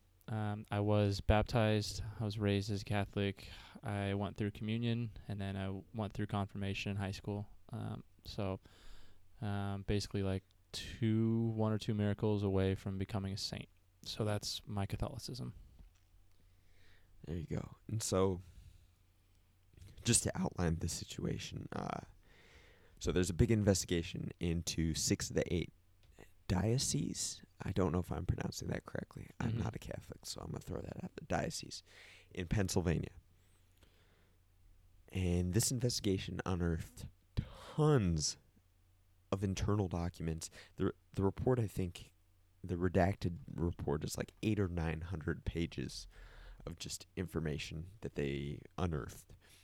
And in 6 of these 8 dioceses, 300 priests were found to have sexually assaulted, molested, raped, all along that spectrum from 0 to 10.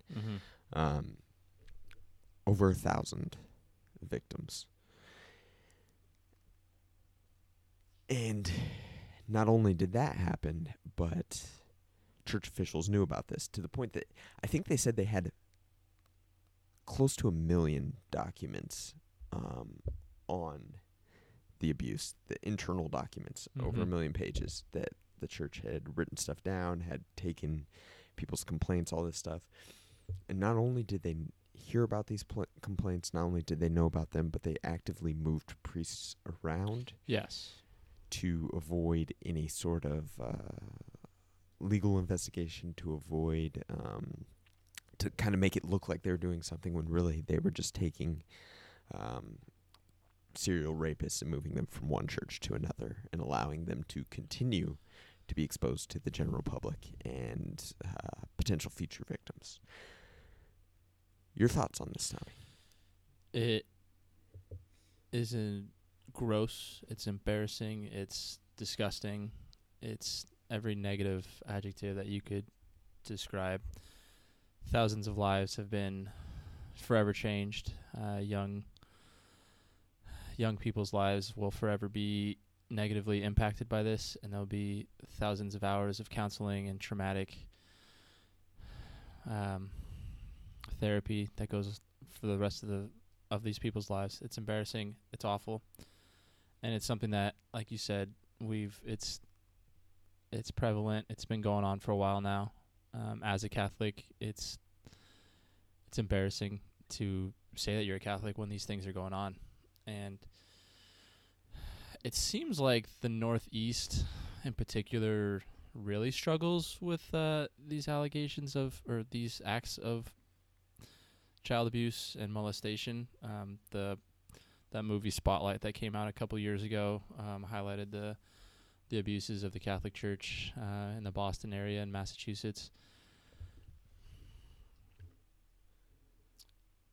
It's disturbing. It's terrible. It makes you question your own faith and, well, why am I believing in this church and following these people if I can't trust anybody at a local and it goes up really high too. Yeah, and along the lines of that, it going up really high, it's not just that they have a culture of silence within at least these dioceses, but I feel like in the Catholic Church in general, but they had an active, and this term has been thrown out there by, it wasn't internal, but it was more thrown out there in the course of the investigation. They have a playbook on how to handle this so that it doesn't get exposed to the public. Yeah, if you're going that far, then you need to make some dramatic changes just in general and maybe shut down the whole operation until you don't need a playbook to get out of trouble like this. And let me I'm just going to read this real quick because the playbook's relatively short here. But here is how they described their methods for covering up abuse and protecting priests. First, make sure to use euphemisms rather than real words to describe the sexual assaults in diocese documents. Never say rape, say inappropriate contact or boundary issues. Second, don't conduct genuine investigations with properly trained personnel. Instead, assign fellow clergy members to ask inadequate questions and then make credibility determinations about the colleagues with whom they live and work. Third, for an appearance of integrity, send priests for evaluation at church-run psychiatric treatment centers. Allow these experts to diagnose whether the priest was a pedophile based largely on the priest's self-reports and regardless of whether the priest had actually engaged in sexual contact with the child. Fourth, when a priest does have to be removed, don't say why. Tell his parishioners that he is on sick leave or suffering from nervous exhaustion, or say nothing at all. Fifth, even if a priest is raping children, keep providing him housing and living expenses, although he may be using these resources to facilitate more sexual assaults. Sixth, if a predator's conduct becomes known to the community, don't remove him from the priesthood to ensure that no more children will be victimized. Instead, transfer him to a new location where no one will know he is a child abuser. Finally, and above all, don't tell the police. Child sexual abuse, even short of actual penetration, is and has for all relevant times been a crime, but don't treat it that way. Handle it like a personal matter in-house. And this is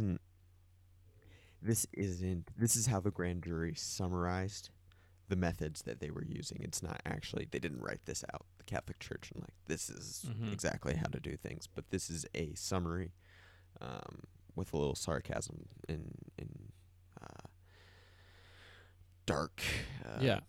Yeah. It's sickening. Anyway, but that revolting. basically sums up how they process these things when they found out about them. Yeah, and we've seen that in play. It definitely questions your faith and questions, well, why am I believing in this, and why am I sending my kids to these classes and sending them through these programs and sending them to Catholic schools if this is the type of leadership that they have and the type of behavior that they perpetrate and allow. Yeah, and so Pope Francis came out and he spoke on this just a little bit, and he said, we showed no care for the little ones. We abandoned them. Yep. And this, for me, this just seems to be a constantly recurring theme. Yeah. And it always seems like Pope Francis briefly apologizes, but never goes as far as he should. And never actually takes steps to make any change, or basically when this happens, he should come out and say, this is unacceptable. Yeah. We need to do a full investigation, external investigation into the structure and organization of the Catholic Church as a whole. Right. And we need to uncover as much of this as possible, be as transparent about this as possible.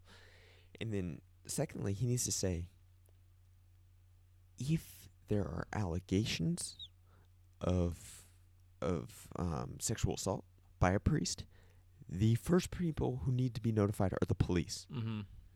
Because it's all handled internally. They all keep it internal. They do internal investigations. They look into it themselves, and nothing ever comes of it. But it's a crime. If a crime is being committed, it needs to be reported to the authorities immediately. Right. Yeah. Yep. So unfortunately, I think this is not the last time we will hear this. No, it's not. And the other crazy thing is, so the investigation was into 6 of the 8 dioceses in Pennsylvania. And just to get an idea, I just did some quick numbers research on the Catholic Church in Pennsylvania.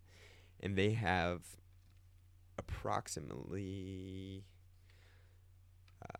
1,700 total priests in Pennsylvania, whether that be retired, active, on sick leave, all that stuff. Some people could have been transferred out of state, so they're not including these numbers. But out of 1,700, 300 were accused during that time period. And it's like, that percentage is huge. It's massive. And to say this, every institution has issues with sexual abuse. They're just a snapshot of the normal population.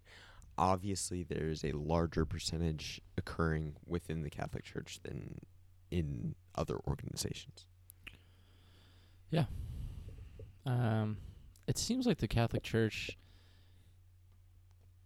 it's like they think that it's so old and been around for so long that they can't implement any changes, or just are unwilling to change at all, that they just are more willing to apologize and move on than to actually shut it down and make some like dramatic sweeping changes. Because like you said, it's just going to keep happening, and we just get an apology and then move on. But like, at what point do we actually make some radical changes to ensure that these situations don't occur, like, ever? Not reduce it, just don't occur ever. Yeah. I agree. Lots of changes need to be made, but I think in order for those changes to happen, it has to come from what is the word I'm looking for? Not constituency, because that's more of a political term. The congregation, the community of actual churchgoers themselves, the community of individual Catholics who are attending these churches. Like the lay people, the people who... Yeah. Yeah. Yeah. They should have more the power. people who have their butts in the pews. Yes, the people They who make need the to donations. be the ones demanding this. Yeah. And so then I want to pose this question to you, Tommy. How do you, as somebody who identifies as Catholic, how do you justify it? Looking at this right now, because like I'm not questioning just your. I'm not questioning your belief in Christianity as a whole, but how do you justify staying within this denomination of Christianity? There's, Catholic is one of many. There's Lutheran, there's Presbyterian, there's Methodist, there's Baptist, there's et cetera, et cetera. How do you justify staying in and identifying as a Catholic?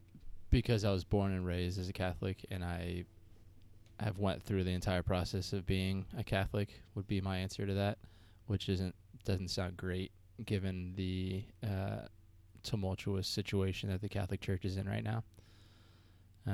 If there's any consolation, is the Catholic people that I know and the Catholics that I go to church with and the priests that I have been associated with do not exemplify this behavior whatsoever. And I'm not saying that the people in Pennsylvania, this is a small snapshot, because it's not. It's obviously a large amount of people, and it's a rampant problem in the Catholic Church, so I'm not justifying that. But there are good people that practice Catholicism in a good way, in the way it's supposed to be practiced, and that's what I've known. So I've been fortunate to not have to handle any of these situations and be a part of this that I'm aware of. But yeah, it certainly questions what I'm doing in the Catholic Church, because it's so prevalent, and how awful these crimes and accusations are. So, and, let me know if I cross the line. No, you're not going to cross the line. Okay. Well, you might. No, I'm sure there were some good people in the Nazis, too. But, like, at what point, what would have to happen for you to leave the Catholic Church? This is what what I want now. I guess it would be if it hit. Well, this is terrible, because my first instinct would be like if it hit directly in my lap, like if my own future child was abused, I guess. But it shouldn't come to that. But anyways. I think that it shouldn't. But I think that is what you're saying right there is so true of things throughout our lives. No, you're right. Unless something is directly affecting us. No, I get it. Even just saying that kind of like makes me cringe a little bit, because it shouldn't be. If injustice anywhere is a threat to justice everywhere. Yeah, and so, like, 'cause for me, I mean, here's what I think every Catholic should do. I think you should not attend a Catholic church until you see the changes that you want to see within that community. Yeah. You don't have to... I mean, kind of you do. You have to step away. And for damn sure, you better not put $1 into the basket they pass around into the tithe box, because if you do, you are paying for this to happen. Yeah. You are paying for the systematic rape of children and the protection of their rapist. It's hard to argue that right now. Yep. And so for me, it's just mind blowing to me, because if you're a Catholic right now and you're attending church and you're tithing, at the very least, stop tithing. Mm-hmm. At the very least, because your dollars are literally being used to rape children. That's not like, No, that's not an exaggeration. it's That's not a euphemism. no, That's not like no, a that's- metaphor. That's a pretty factual statement right now. And so that's the very least for me, where I think if you are a Catholic right now, you need to find another church. You need to find another denomination. There are plenty of denominations. There are some like little. Well, I went to a Lutheran school for a little bit in elementary school, Yeah. and I wasn't a huge fan of that. Yeah, but so what that's interesting. So what did you find different that you didn't like? as much? The church itself was weird in terms of like, I don't know, I just felt it was all like fake bullshit. You just like sing and dance in church. I don't know, I'm a little more old school. And so that's one of the main differences with Catholicism versus other ones. It's more. Yeah, I mean, you know me, I'm a history nerd, and it's like, I don't know, it's more traditional, I guess. Yeah, it's more traditional. There's more of a ceremony, like you gotta stand, you Right, got to and kneel. there's Latin going on, and there's ancient prayers that have been going down forever. I mean, there's Yeah, that in so- every religion, but So, and I'm sorry for this, no, but so, do it, man. so basically, I mean, you're not lying. so basically, just the personal preference of the experience of going to church it probably has something. is worth it to support child rapists. No, that's not a good reason, obviously. Because like at the Lutheran Church, you're still learning about the Bible. You're still getting interaction. Yeah, there's with still the God, same you're still basic getting principles a of- message. Right. Yeah. Of treating others well and believing in a higher power. No, yeah, there's for sure that. I mean, my Lutheran take was kind of tongue in cheek, but I didn't like it, but not for any real serious reason. So don't you think that I guess inconvenience of not having the message being delivered to you exactly how you want it and that sort of stuff, don't you think it's worth Yeah, no question. giving that up for not supporting an institution that's committing horrible atrocities? Yeah.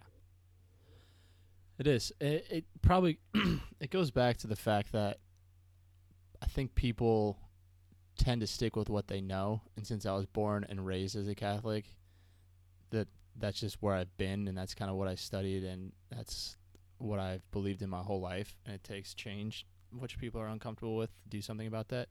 But I don't want you to think that I've been going down to my local Catholic church the last couple months and giving them my wallet, because like I said, I'm not the ideal Catholic, and I'm not proud of that, but I'm not the ideal Catholic in terms of how often I go and what like money I give them and stuff like that, which doesn't justify anything, obviously, but that's also where I'm at. Well, and apparently you're being a better Catholic than large percent or large. Well, as long as you contingency don't molest any children, yeah, I guess you're being a good Catholic. and so let me ask you this. Like I went to the Vatican for an Easter ceremony back in 2015 that Pope Francis II performed, and I thought it was a pretty amazing experience. I mean, as a history nerd, being at the Vatican City on Easter, going through a Catholic ceremony on Easter, that was a pretty moving experience. But that's different than being molested in some back room of a Pennsylvania church.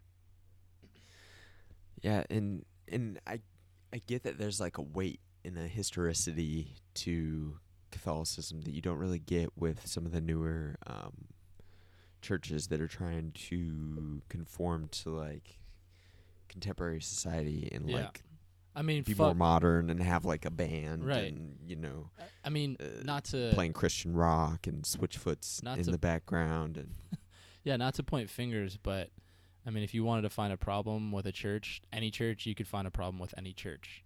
And you can't rank oppression, and that doesn't make up for anything the Catholic Church is doing, obviously. But, I mean, this Joel Osteen fuck that guy. 100%. But Like, these mega churches, they're all full of shit. Yeah. They're all just tax evaders. When that storm hit Houston, he didn't let anybody into his $4 million mansion. He didn't let anyone sleep on the floor there. That was the least Christian thing he could have done, and he did it. And he does it all the time. So, but then to throw the Bible back in your face. No, you can, but I'm just saying. Um, I'm not. there's a specific verse that says, take the, if your neighbor has a splinter in their eye, you need to worry about taking the splinter out of your own eye before helping your neighbor with theirs. Right. And so the splinter in your eye right now It's a big splinter. Yeah. And so I guess as an individual Catholic, what steps are you going to take, Tommy? How are you going to behave any differently now that the evidence seems overwhelming that not only that these things are happening, but that they're being facilitated by the organization of the church itself? I mean, I'm going to make sure that I'm being the best individual that I can be. I don't know if I can go around and be a Crime Stopper. I haven't been donating any money to the Catholic Church, so as you would put it, I'm not funding the rape of children.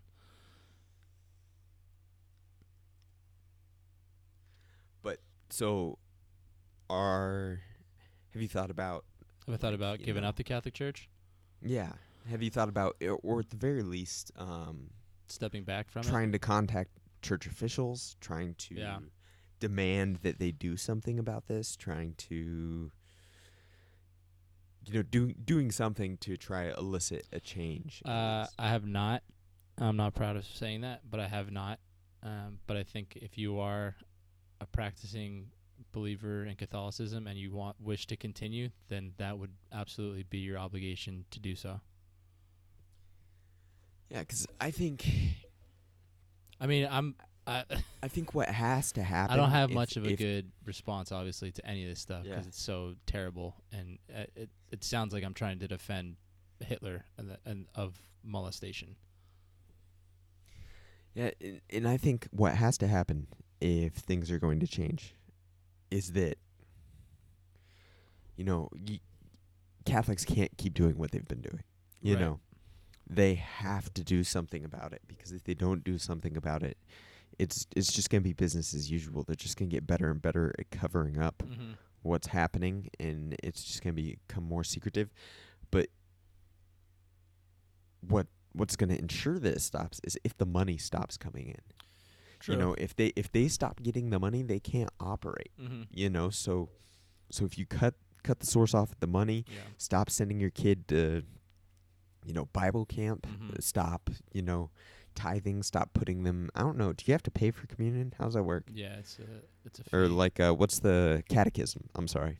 There's communion, confirmation. Catechism's like the process that you guys go through to be able to receive communion, correct? Yeah, that's so. Yeah, well, communion is like the class that I took, which you usually take in like elementary school, middle school, and then you take Yeah. confirmation in high school is when I took it, and that's kind of the last like big step to confirm your your belief in Catholicism. Yeah. I think So yeah. the Northeast in particular with Catholicism, very, very bad track record. Not to point Yeah. fingers at that region, but it seems like the Irish Catholic Church and the Roman Catholic Church in the Northeast really struggles with all that stuff. Well, I think it also might be a numbers game. True, it's probably more prevalent out there than it is. Yeah. Well, The the Hispanic, Catholic Church is hardcore on the East Coast. it is, but I have a big Hispanic population out here, and Oh, that's there's a true. lot of That's very Catholics. true. Very true. So I don't know. Basically, if you're a Catholic, definitely don't tithe. No, there's- Definitely maybe talk to your church leaders and let them know that you. Yeah, I like your idea about. It seems like it's got to come from like the churchgoers and the lay people, and stop giving all this power to the higher ups and the clergy, because the real change is going to be made from the people who go and the people who donate money. Yeah, because the higher ups in the clergy, they are just they're just cogs in the machine. They're Yeah. just part of they're part of an overall system, and that system has systemized and institutionalized the rape of children and then the protection of their rapists. So we have to do something to change that. And that's not going to come from the system itself. It has to come from the people who support the system and give it its fuel. Right. So I think you also got to take a look at the why. Why are these priests fondling little boys and little girls? yeah, and I was going to get into that because I wanted to ask what your thoughts are on celibacy amongst the priesthood, well, it's because obviously that's not- something that's semi-unique Yes. to Catholic priests. Right. And That's go ahead. I think that's a big issue, is the celibacy thing, and that's why these people are acting, or the priests are acting out the way they are, because they don't have the normal sexual outlets that other clergy of churches do have. Like in the Lutheran Church, the pastors rather, you can be married and have kids and stuff like that. But these priests are just so sexually oppressed that they don't have the natural outlets to express themselves. So that might be something that might have to change rather. But going back to the Catholic Church being so old that it's like they're just so unwilling to change. Yeah, and just if somebody is, I mean, that's so not an excuse, unwilling, but yeah, 'cause if you make somebody's a so vow. unwilling to change and you realize that, Mhm. at some point you have to be the one to walk away. Right. Because they're not going to change, Mhm. so you have to change something. Otherwise, it's just going to be business as usual, and it's interesting, because. So you have the celibacy, and maybe that's what started this whole thing off as the celibacy. Mhm. But then you have the idea that who are the people who are going to be spending the most time alone with priests? It's the people who are religiously inclined, who maybe want to be priests themselves. Yeah. So Like then altar boys. you have yeah. So you have those people then in turn getting sexually assaulted by these priests. Mhm. Well, then you have the just fact that a large percentage of people who end up sexually assaulting others have been sexually assaulted themselves. So basically, it's a training program. The Catholic Church has instituted and systemized a training program it's like a to hazing. ensure the development of future rapists who are going to take powerful positions within this church. It's hard to argue. And sometimes, and this is what we have to understand as a society, that sometimes, people identify with the groups, especially groups that play a large role in their life, especially groups that give them kind of a tribe and a sense of identity and belonging and meaning and purpose, all of which, fit the description of a church. Mm-hmm. But sometimes those systems that we identify with so strongly can be so broken that we just need to blow them up. Not like in the... Not literally. I'm not endorsing terrorist attacks on the Catholic Vatican churches. City. No. Yeah, but we just need to start over. They're so broken, yeah. and the flaws are so entrenched, and they're written into the very DNA of the institution itself. You just gotta start over, rebuild it, start from scratch, or find a different way. I get it, and it seems like there's this negative things are so deeply rooted within the Catholic Church that we don't even really know how deep they go, and that's the scary part. Yeah, and Louis C.K. had a joke, and it's interesting because Louis C.K. obviously has his own issues. Yeah. With sexual things, assault things, stuff, self-pleasuring, jerking off in rooms in front of people. But he said he had he had a sketch show or a skit show, whatever you call them, and he went to a quote unquote Catholic Church, but it's just actors. And he's like, no, the Catholic Church is an institution systematically designed and implemented for the rape of little boys. And he's like, well, what about the God thing and like all that? And he's like, no, all that was just to get to the kids. And it was super dark, but it's dark, but there's not a whole lot of fallacy. It sounds like right now. Yeah.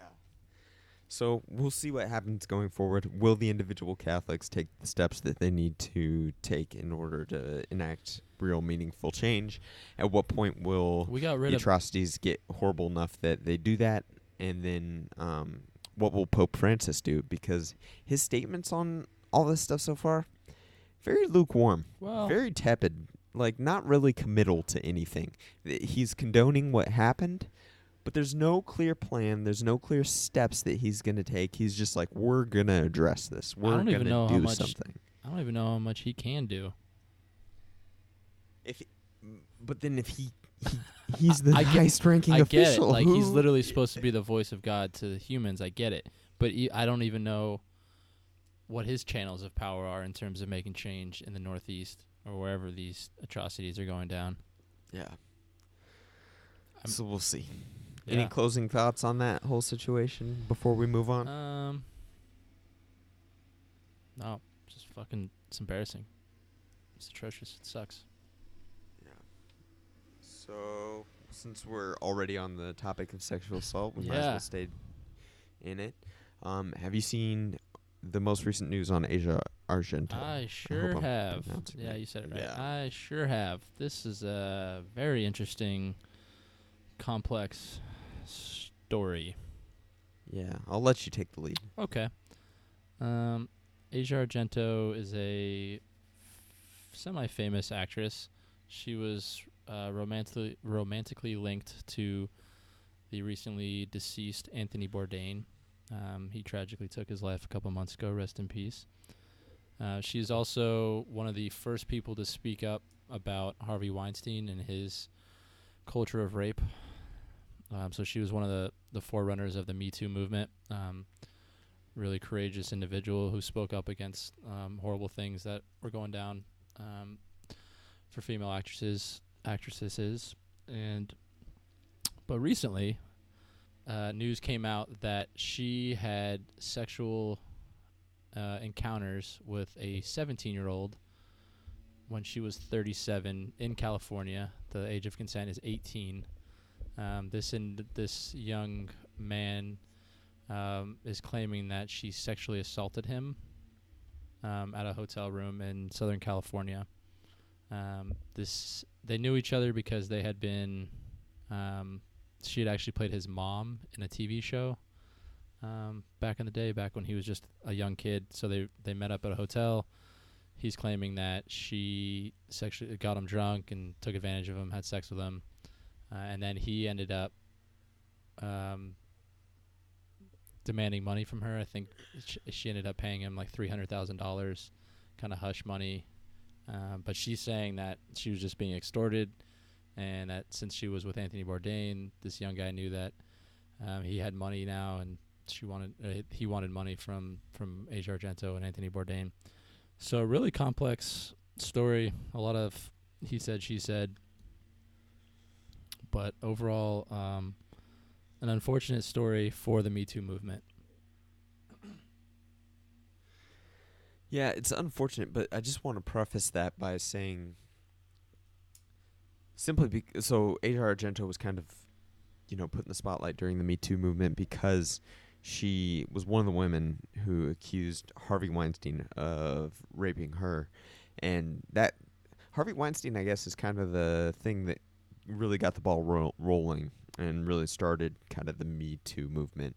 And I just want to say, just because that whatever may or may not have happened allegedly with this young man, Jimmy Bennett and Asia Argento, it doesn't discount any of the other people who have been raped. Like, people are trying to use this, like, see, look, like, Yeah, right. The Me Too movement's bullshit. No.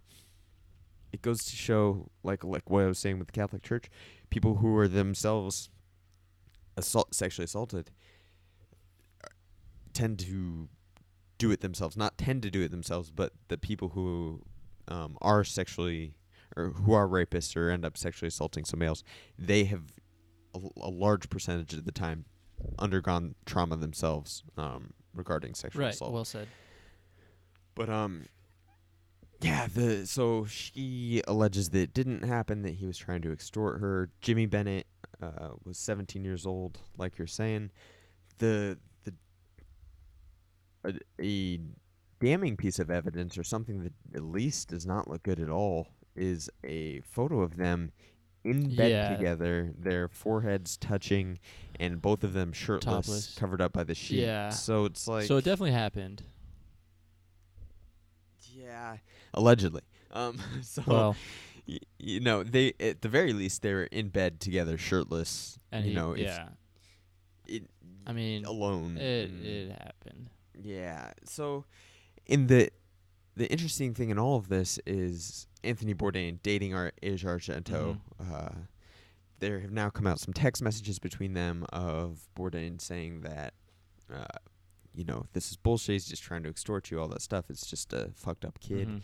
And it was interesting to see the mind of Bourdain, because Bourdain is saying, you know, this kid's just messed up. He wasn't like, you know, he wasn't overtly mad. He wasn't accusatory, any of that. But he's like, yeah, you know, kids sometimes, you know, get messed up ideas in their head. And Bourdain ended up actually paying the $380,000. The money came from Bourdain. They paid this kid off. And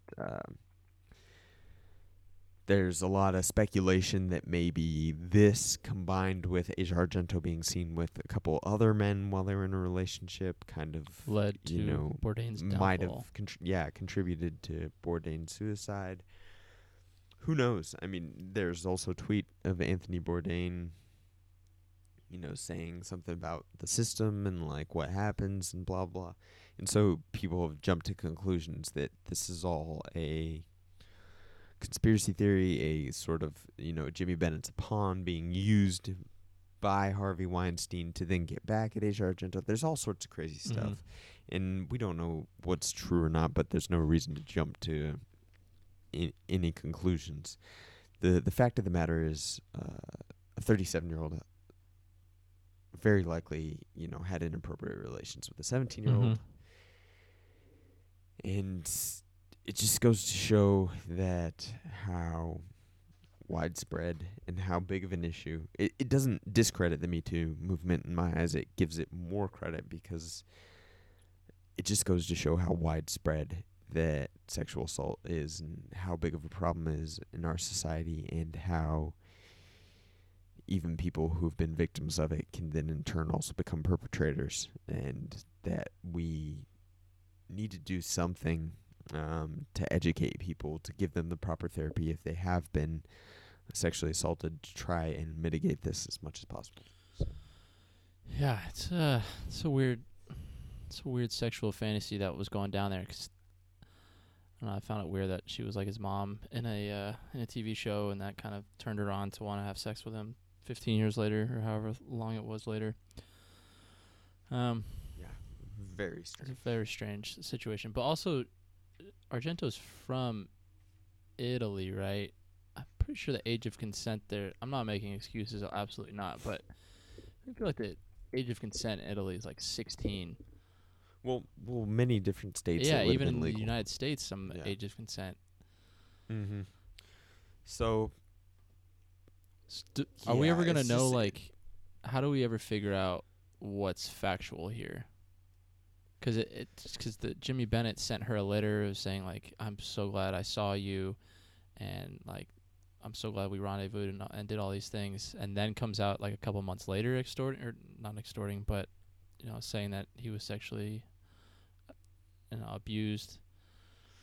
Yeah, I don't know. I really don't know. And there was this how story we'll that his, like, find out the truth. Yeah.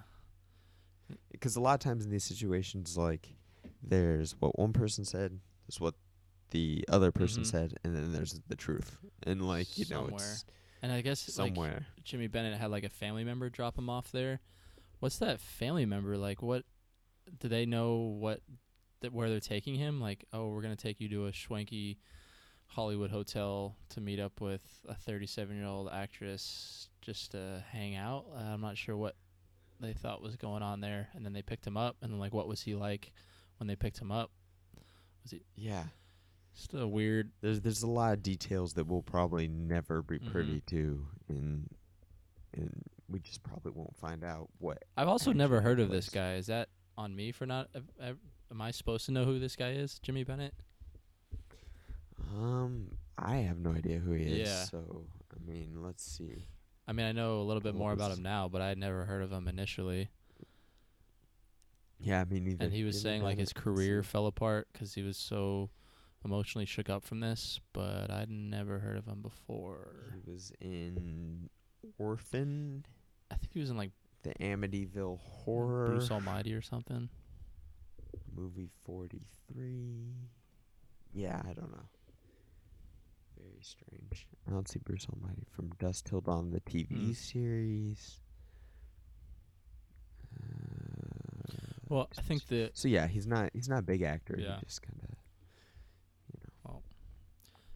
I think the big thing that you brought up was the fact that this shouldn't undermine the Me Too movement at all. This is just a Yeah. complex storyline within it. Definitely. And, we need to change the dialogue around it in this country. We need to admit it's happening, admit that we have an issue, admit that it's widespread, and I don't know, lots of things need to change. Will it? I don't know. I mean, we just looked at the Catholic Church and kind of, what's going on there. It's going to take large changes for us to overcome this as a society. So, well, anything else, Tommy? How about one last unhappy topic? Yeah. Were you following the Molly Tibbetts saga? So, no, only loosely, only while I was running on that treadmill. So this is somebody in Iowa, Yeah, correct? she's a 20-year-old That female, a student at the University of Iowa who had gone missing about. I'll let you take the lead on it. Yeah, so let's even go back further. When I read Truman Capote's In Cold Blood, I think you kind of crime shamed me for reading and enjoying that book. What are your thoughts behind that? Crime shaming? Crime porn. Yeah, I don't know. I just have an aversion to it. Yeah. Well, Well, 'cause it's so weird. Like, why? I don't know why, but this story just captivated me, and I'm trying to wrap my head around it. It's kind of like the Natalie Holloway situation too. And is it something to do with just like a pretty young girl goes missing, and then like, 'cause that happens all the time, but they don't all look the same, and we don't always fall so head over heels with the news story, but then like every now and then we do. So I was keeping that in the back of my mind while I was like checking updates on this daily, and like I was asking Yeah. myself, why am I so drawn to this? I've never even been to Iowa. I have no connection. I didn't know this person, but yet I was like, I just couldn't. It was something so mysterious about it that I couldn't look away. So there is something about mystery and like not knowing what happened and wanting to figure it out, because that's why, that's been going back a long time till, something super early I can think of is Roanoke. You familiar with The that? Roanoke Colony? Island thing, like yeah, off the coast exactly. of North Carolina. What happened? Oh, I'm still and fascinated what by happened that. there? And Didn't they write like crow The- on the side of a tree? And then Yeah, like and maybe so- the Native Americans came. And so there's this fascination of having kind of this mystery and not knowing what happened and wanting to try and like find it out. But I don't know why. Maybe it's just what gets publicized. I don't know why we latch onto one and not the other. Mhm. The reason I have such a strong aversion to it is because my mom was a huge Nancy Grace fan when I was growing up, and so she'd watch Nancy Grace just going in on CNN Mhm. on all these people committing the crimes and saying with exact certainty what happened, and it's I don't like paying such close attention to horrible things and getting kind of like thrill and enjoyment out of it. That's fair. That's just me. No, that's fair. There's enough going on in the world. Or if it is, I like it to be fictional rather than based in reality, so that way I can kind of separate myself from it a little bit. Right. Well, so going back to the Molly Tibbetts story. So her body was found within the last couple of days in a cornfield in Iowa. So a terribly tragic end to a month-long or so search for her body. And the person that they have, who they arrested and are going to charge for this crime, is a 24-year-old male and undocumented immigrant who's been living and working in the area where she was found for like the last 4 to 7 years, I think is what I heard. So this is just huge fodder for the build the wall people, for the kick all the immigrants out people. So a tragic end, and something that's only going to complicate immigration even more in this country. Yeah, and unfortunately in this country So now every person who's over here to work or to live from another country is going to be thrown into this category. Yeah, and unfortunately in this country, when the news publicizes something, and it's, natural human reaction, if you're hearing about in the news, you think it's happening everywhere. And, this is something that Steven Pinker outlines in his book, The Better Angels of Our Nature, or The Angels of Our Better Nature, whichever one it is. But because of our inundation constantly with news, with these negative things, with murder, with crime, with terrorist attacks, all these things, we have a tendency to develop a bias and think that these things are a lot more prevalent than they really are.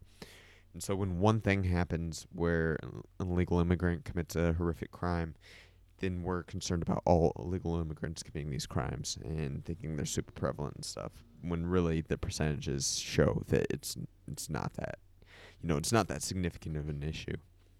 And you're right, it is unfortunate because this will just be another talking point for a lot of lawmakers when discussing immigration, when discussing what to do about it, when discussing why we have to secure our borders, not let as many immigrants in, when in reality a lot of the legal immigrants are perfectly law-abiding who take jobs that are unwanted by American citizens and actually provide this country with a very valuable service. So unfortunate this happened, and especially in this way, because the whole thing is just a John Grisham novel where he confesses to the crime, leads him to a body in a cornfield, like it was mysterious what happened. She disappeared while jogging. It writes itself. He quote unquote blacked out and doesn't remember what happened. He just opened up the trunk of his car and she was bleeding from her head. Yeah. Terrible. And so that's I guess one form of crime porn I can admit to. When I was younger, I did read several John Grisham books, A Time to Kill, The Firm, and a number of others. So. Did you read Capote's In Cold Blood? No. Nope, didn't do it. That's not a happy read. But there's a lot of... Sure it's not. But it's like in Kansas, and it's like this rural, small town where like no one locks their doors and no crime ever happens. And I thought there were a lot of parallels between that and this crime. And that's something interesting that I kind of want to discuss is the difference in cultural norms and how we behave. Like you're saying, small town Kansas, people leave their doors unlocked. That would never happen in Tacoma, Washington, or, the south side of Chicago, or, any really major city. There's a lot of places where that wouldn't even be, like, you would be insane to leave your door unlocked. You'd end up with a homeless person setting up camp in your living room, or you'd come back and all your stuff would be gone. And it's interesting. Why do things develop the way they do? Is it just that when so many humans are forced into a really small space of a big city, that the incentives to survive are elevated, and so the competition's ramped up, and people have to do that? You would think we'd like tribe together to like have strength in numbers just from like our ancestors, but it seems like we just are very quick to turn on each other.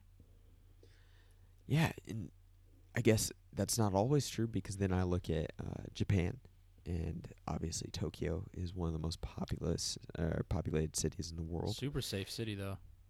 Yeah, but so within Japan, and that's another interesting case study in and of itself, because I was listening to a podcast with David Cho on Joe Rogan, and he was saying as a foreigner who went to Japan as a young child, he would steal people's bikes because nobody locked their bikes up because nobody stole.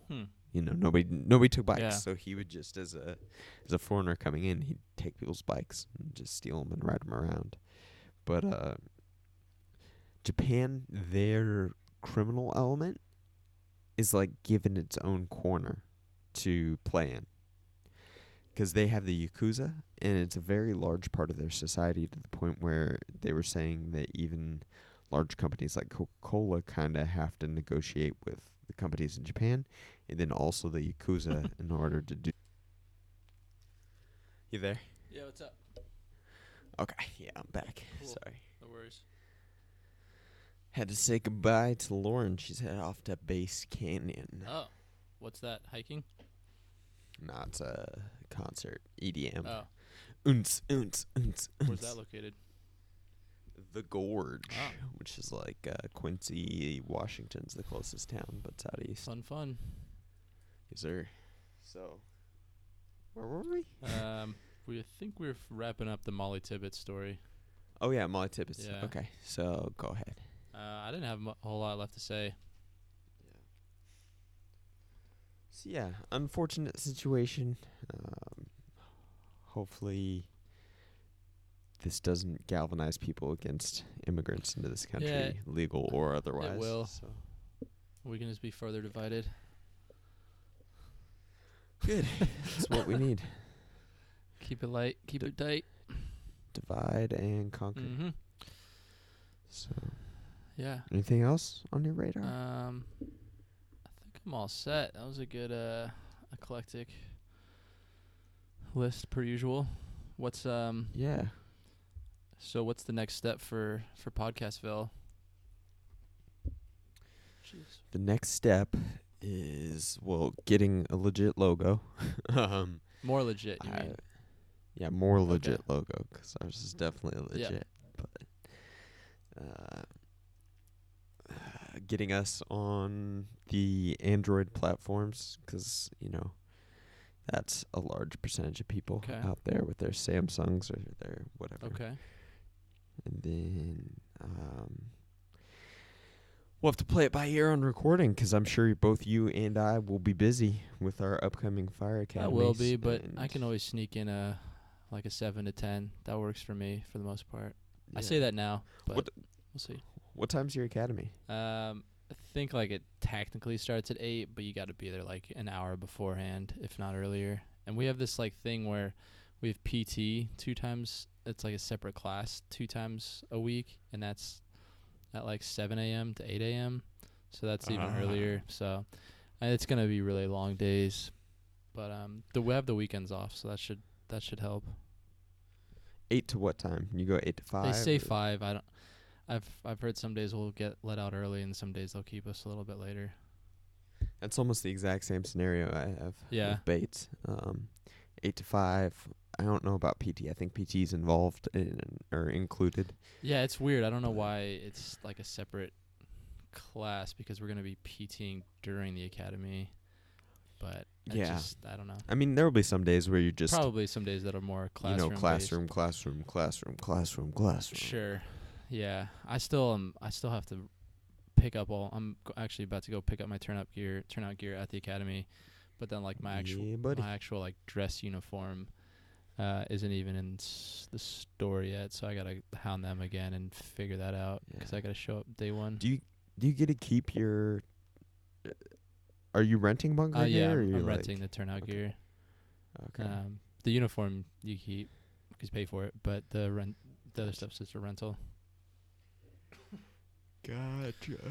Yeah, so That'll be fun, man. yeah, I'm excited. I'm excited for Thank you. I'm excited. I'm just kind of stressed out about getting all this shit together before the first day. No, I feel the same way. I gotta do that shit after I'm done with this podcast. Yeah. I gotta. It just sucks when I'm doing everything I'm supposed to be doing on my end, but I gotta wait on other things to fall into place. Yeah, it sucks not having control of certain variables. But I'll figure it out and bang on some doors and get it taken care of. Yes, sir. Well, best of luck. Thank to you. Yeah. I'm sure you'll do great. Appreciate it. Likewise. I'm sure you're well prepared. Likewise, yeah, I've been diving headfirst into the Ifs to Brady book, taking all the good notes there. Good stuff, my guy. Yeah, man, I'm sure I'll be texting you over the weekend, and then I'll let you know how my first couple days go. Yeah, and then we'll figure What's out your- the podcasting and Definitely. What's your schedule? Are you Monday through Friday? Do you know yours yet? yes. It's Monday through Friday. Okay. Yes. So maybe weekends or something. Yeah, weekends, Saturday, Sunday, Cool. something like that. Yeah, college football starts this weekend. Yeah, buddy. Not any big games, but I'll take it. Yeah, it's something. And then, that's the other thing I want to talk about. UFC, the Gaethje versus Vic. I don't. It's not a great card. I just want to talk about James Vick. When is that? because He's fighting for Team Lloyd Irvin, who, there's some gang raping going on out there. That's never good. Yeah. So, anyway, but that's Saturday. No, wait. Yeah, Saturday, 25th. So, Team Gaethje. And one of my high school wrestling teammates is fighting on that card. Oh, that's pretty cool. Yep, Andrew El Dirte Sanchez. Wow. He's fighting, so whatever. Cool. Maybe I'll check that part out. Alrighty, brother. All right, man. Well, Good catching up with you. good luck rest of the day. Thanks, you too. Have fun sitting in traffic. Thanks for tuning in. Peace. Later.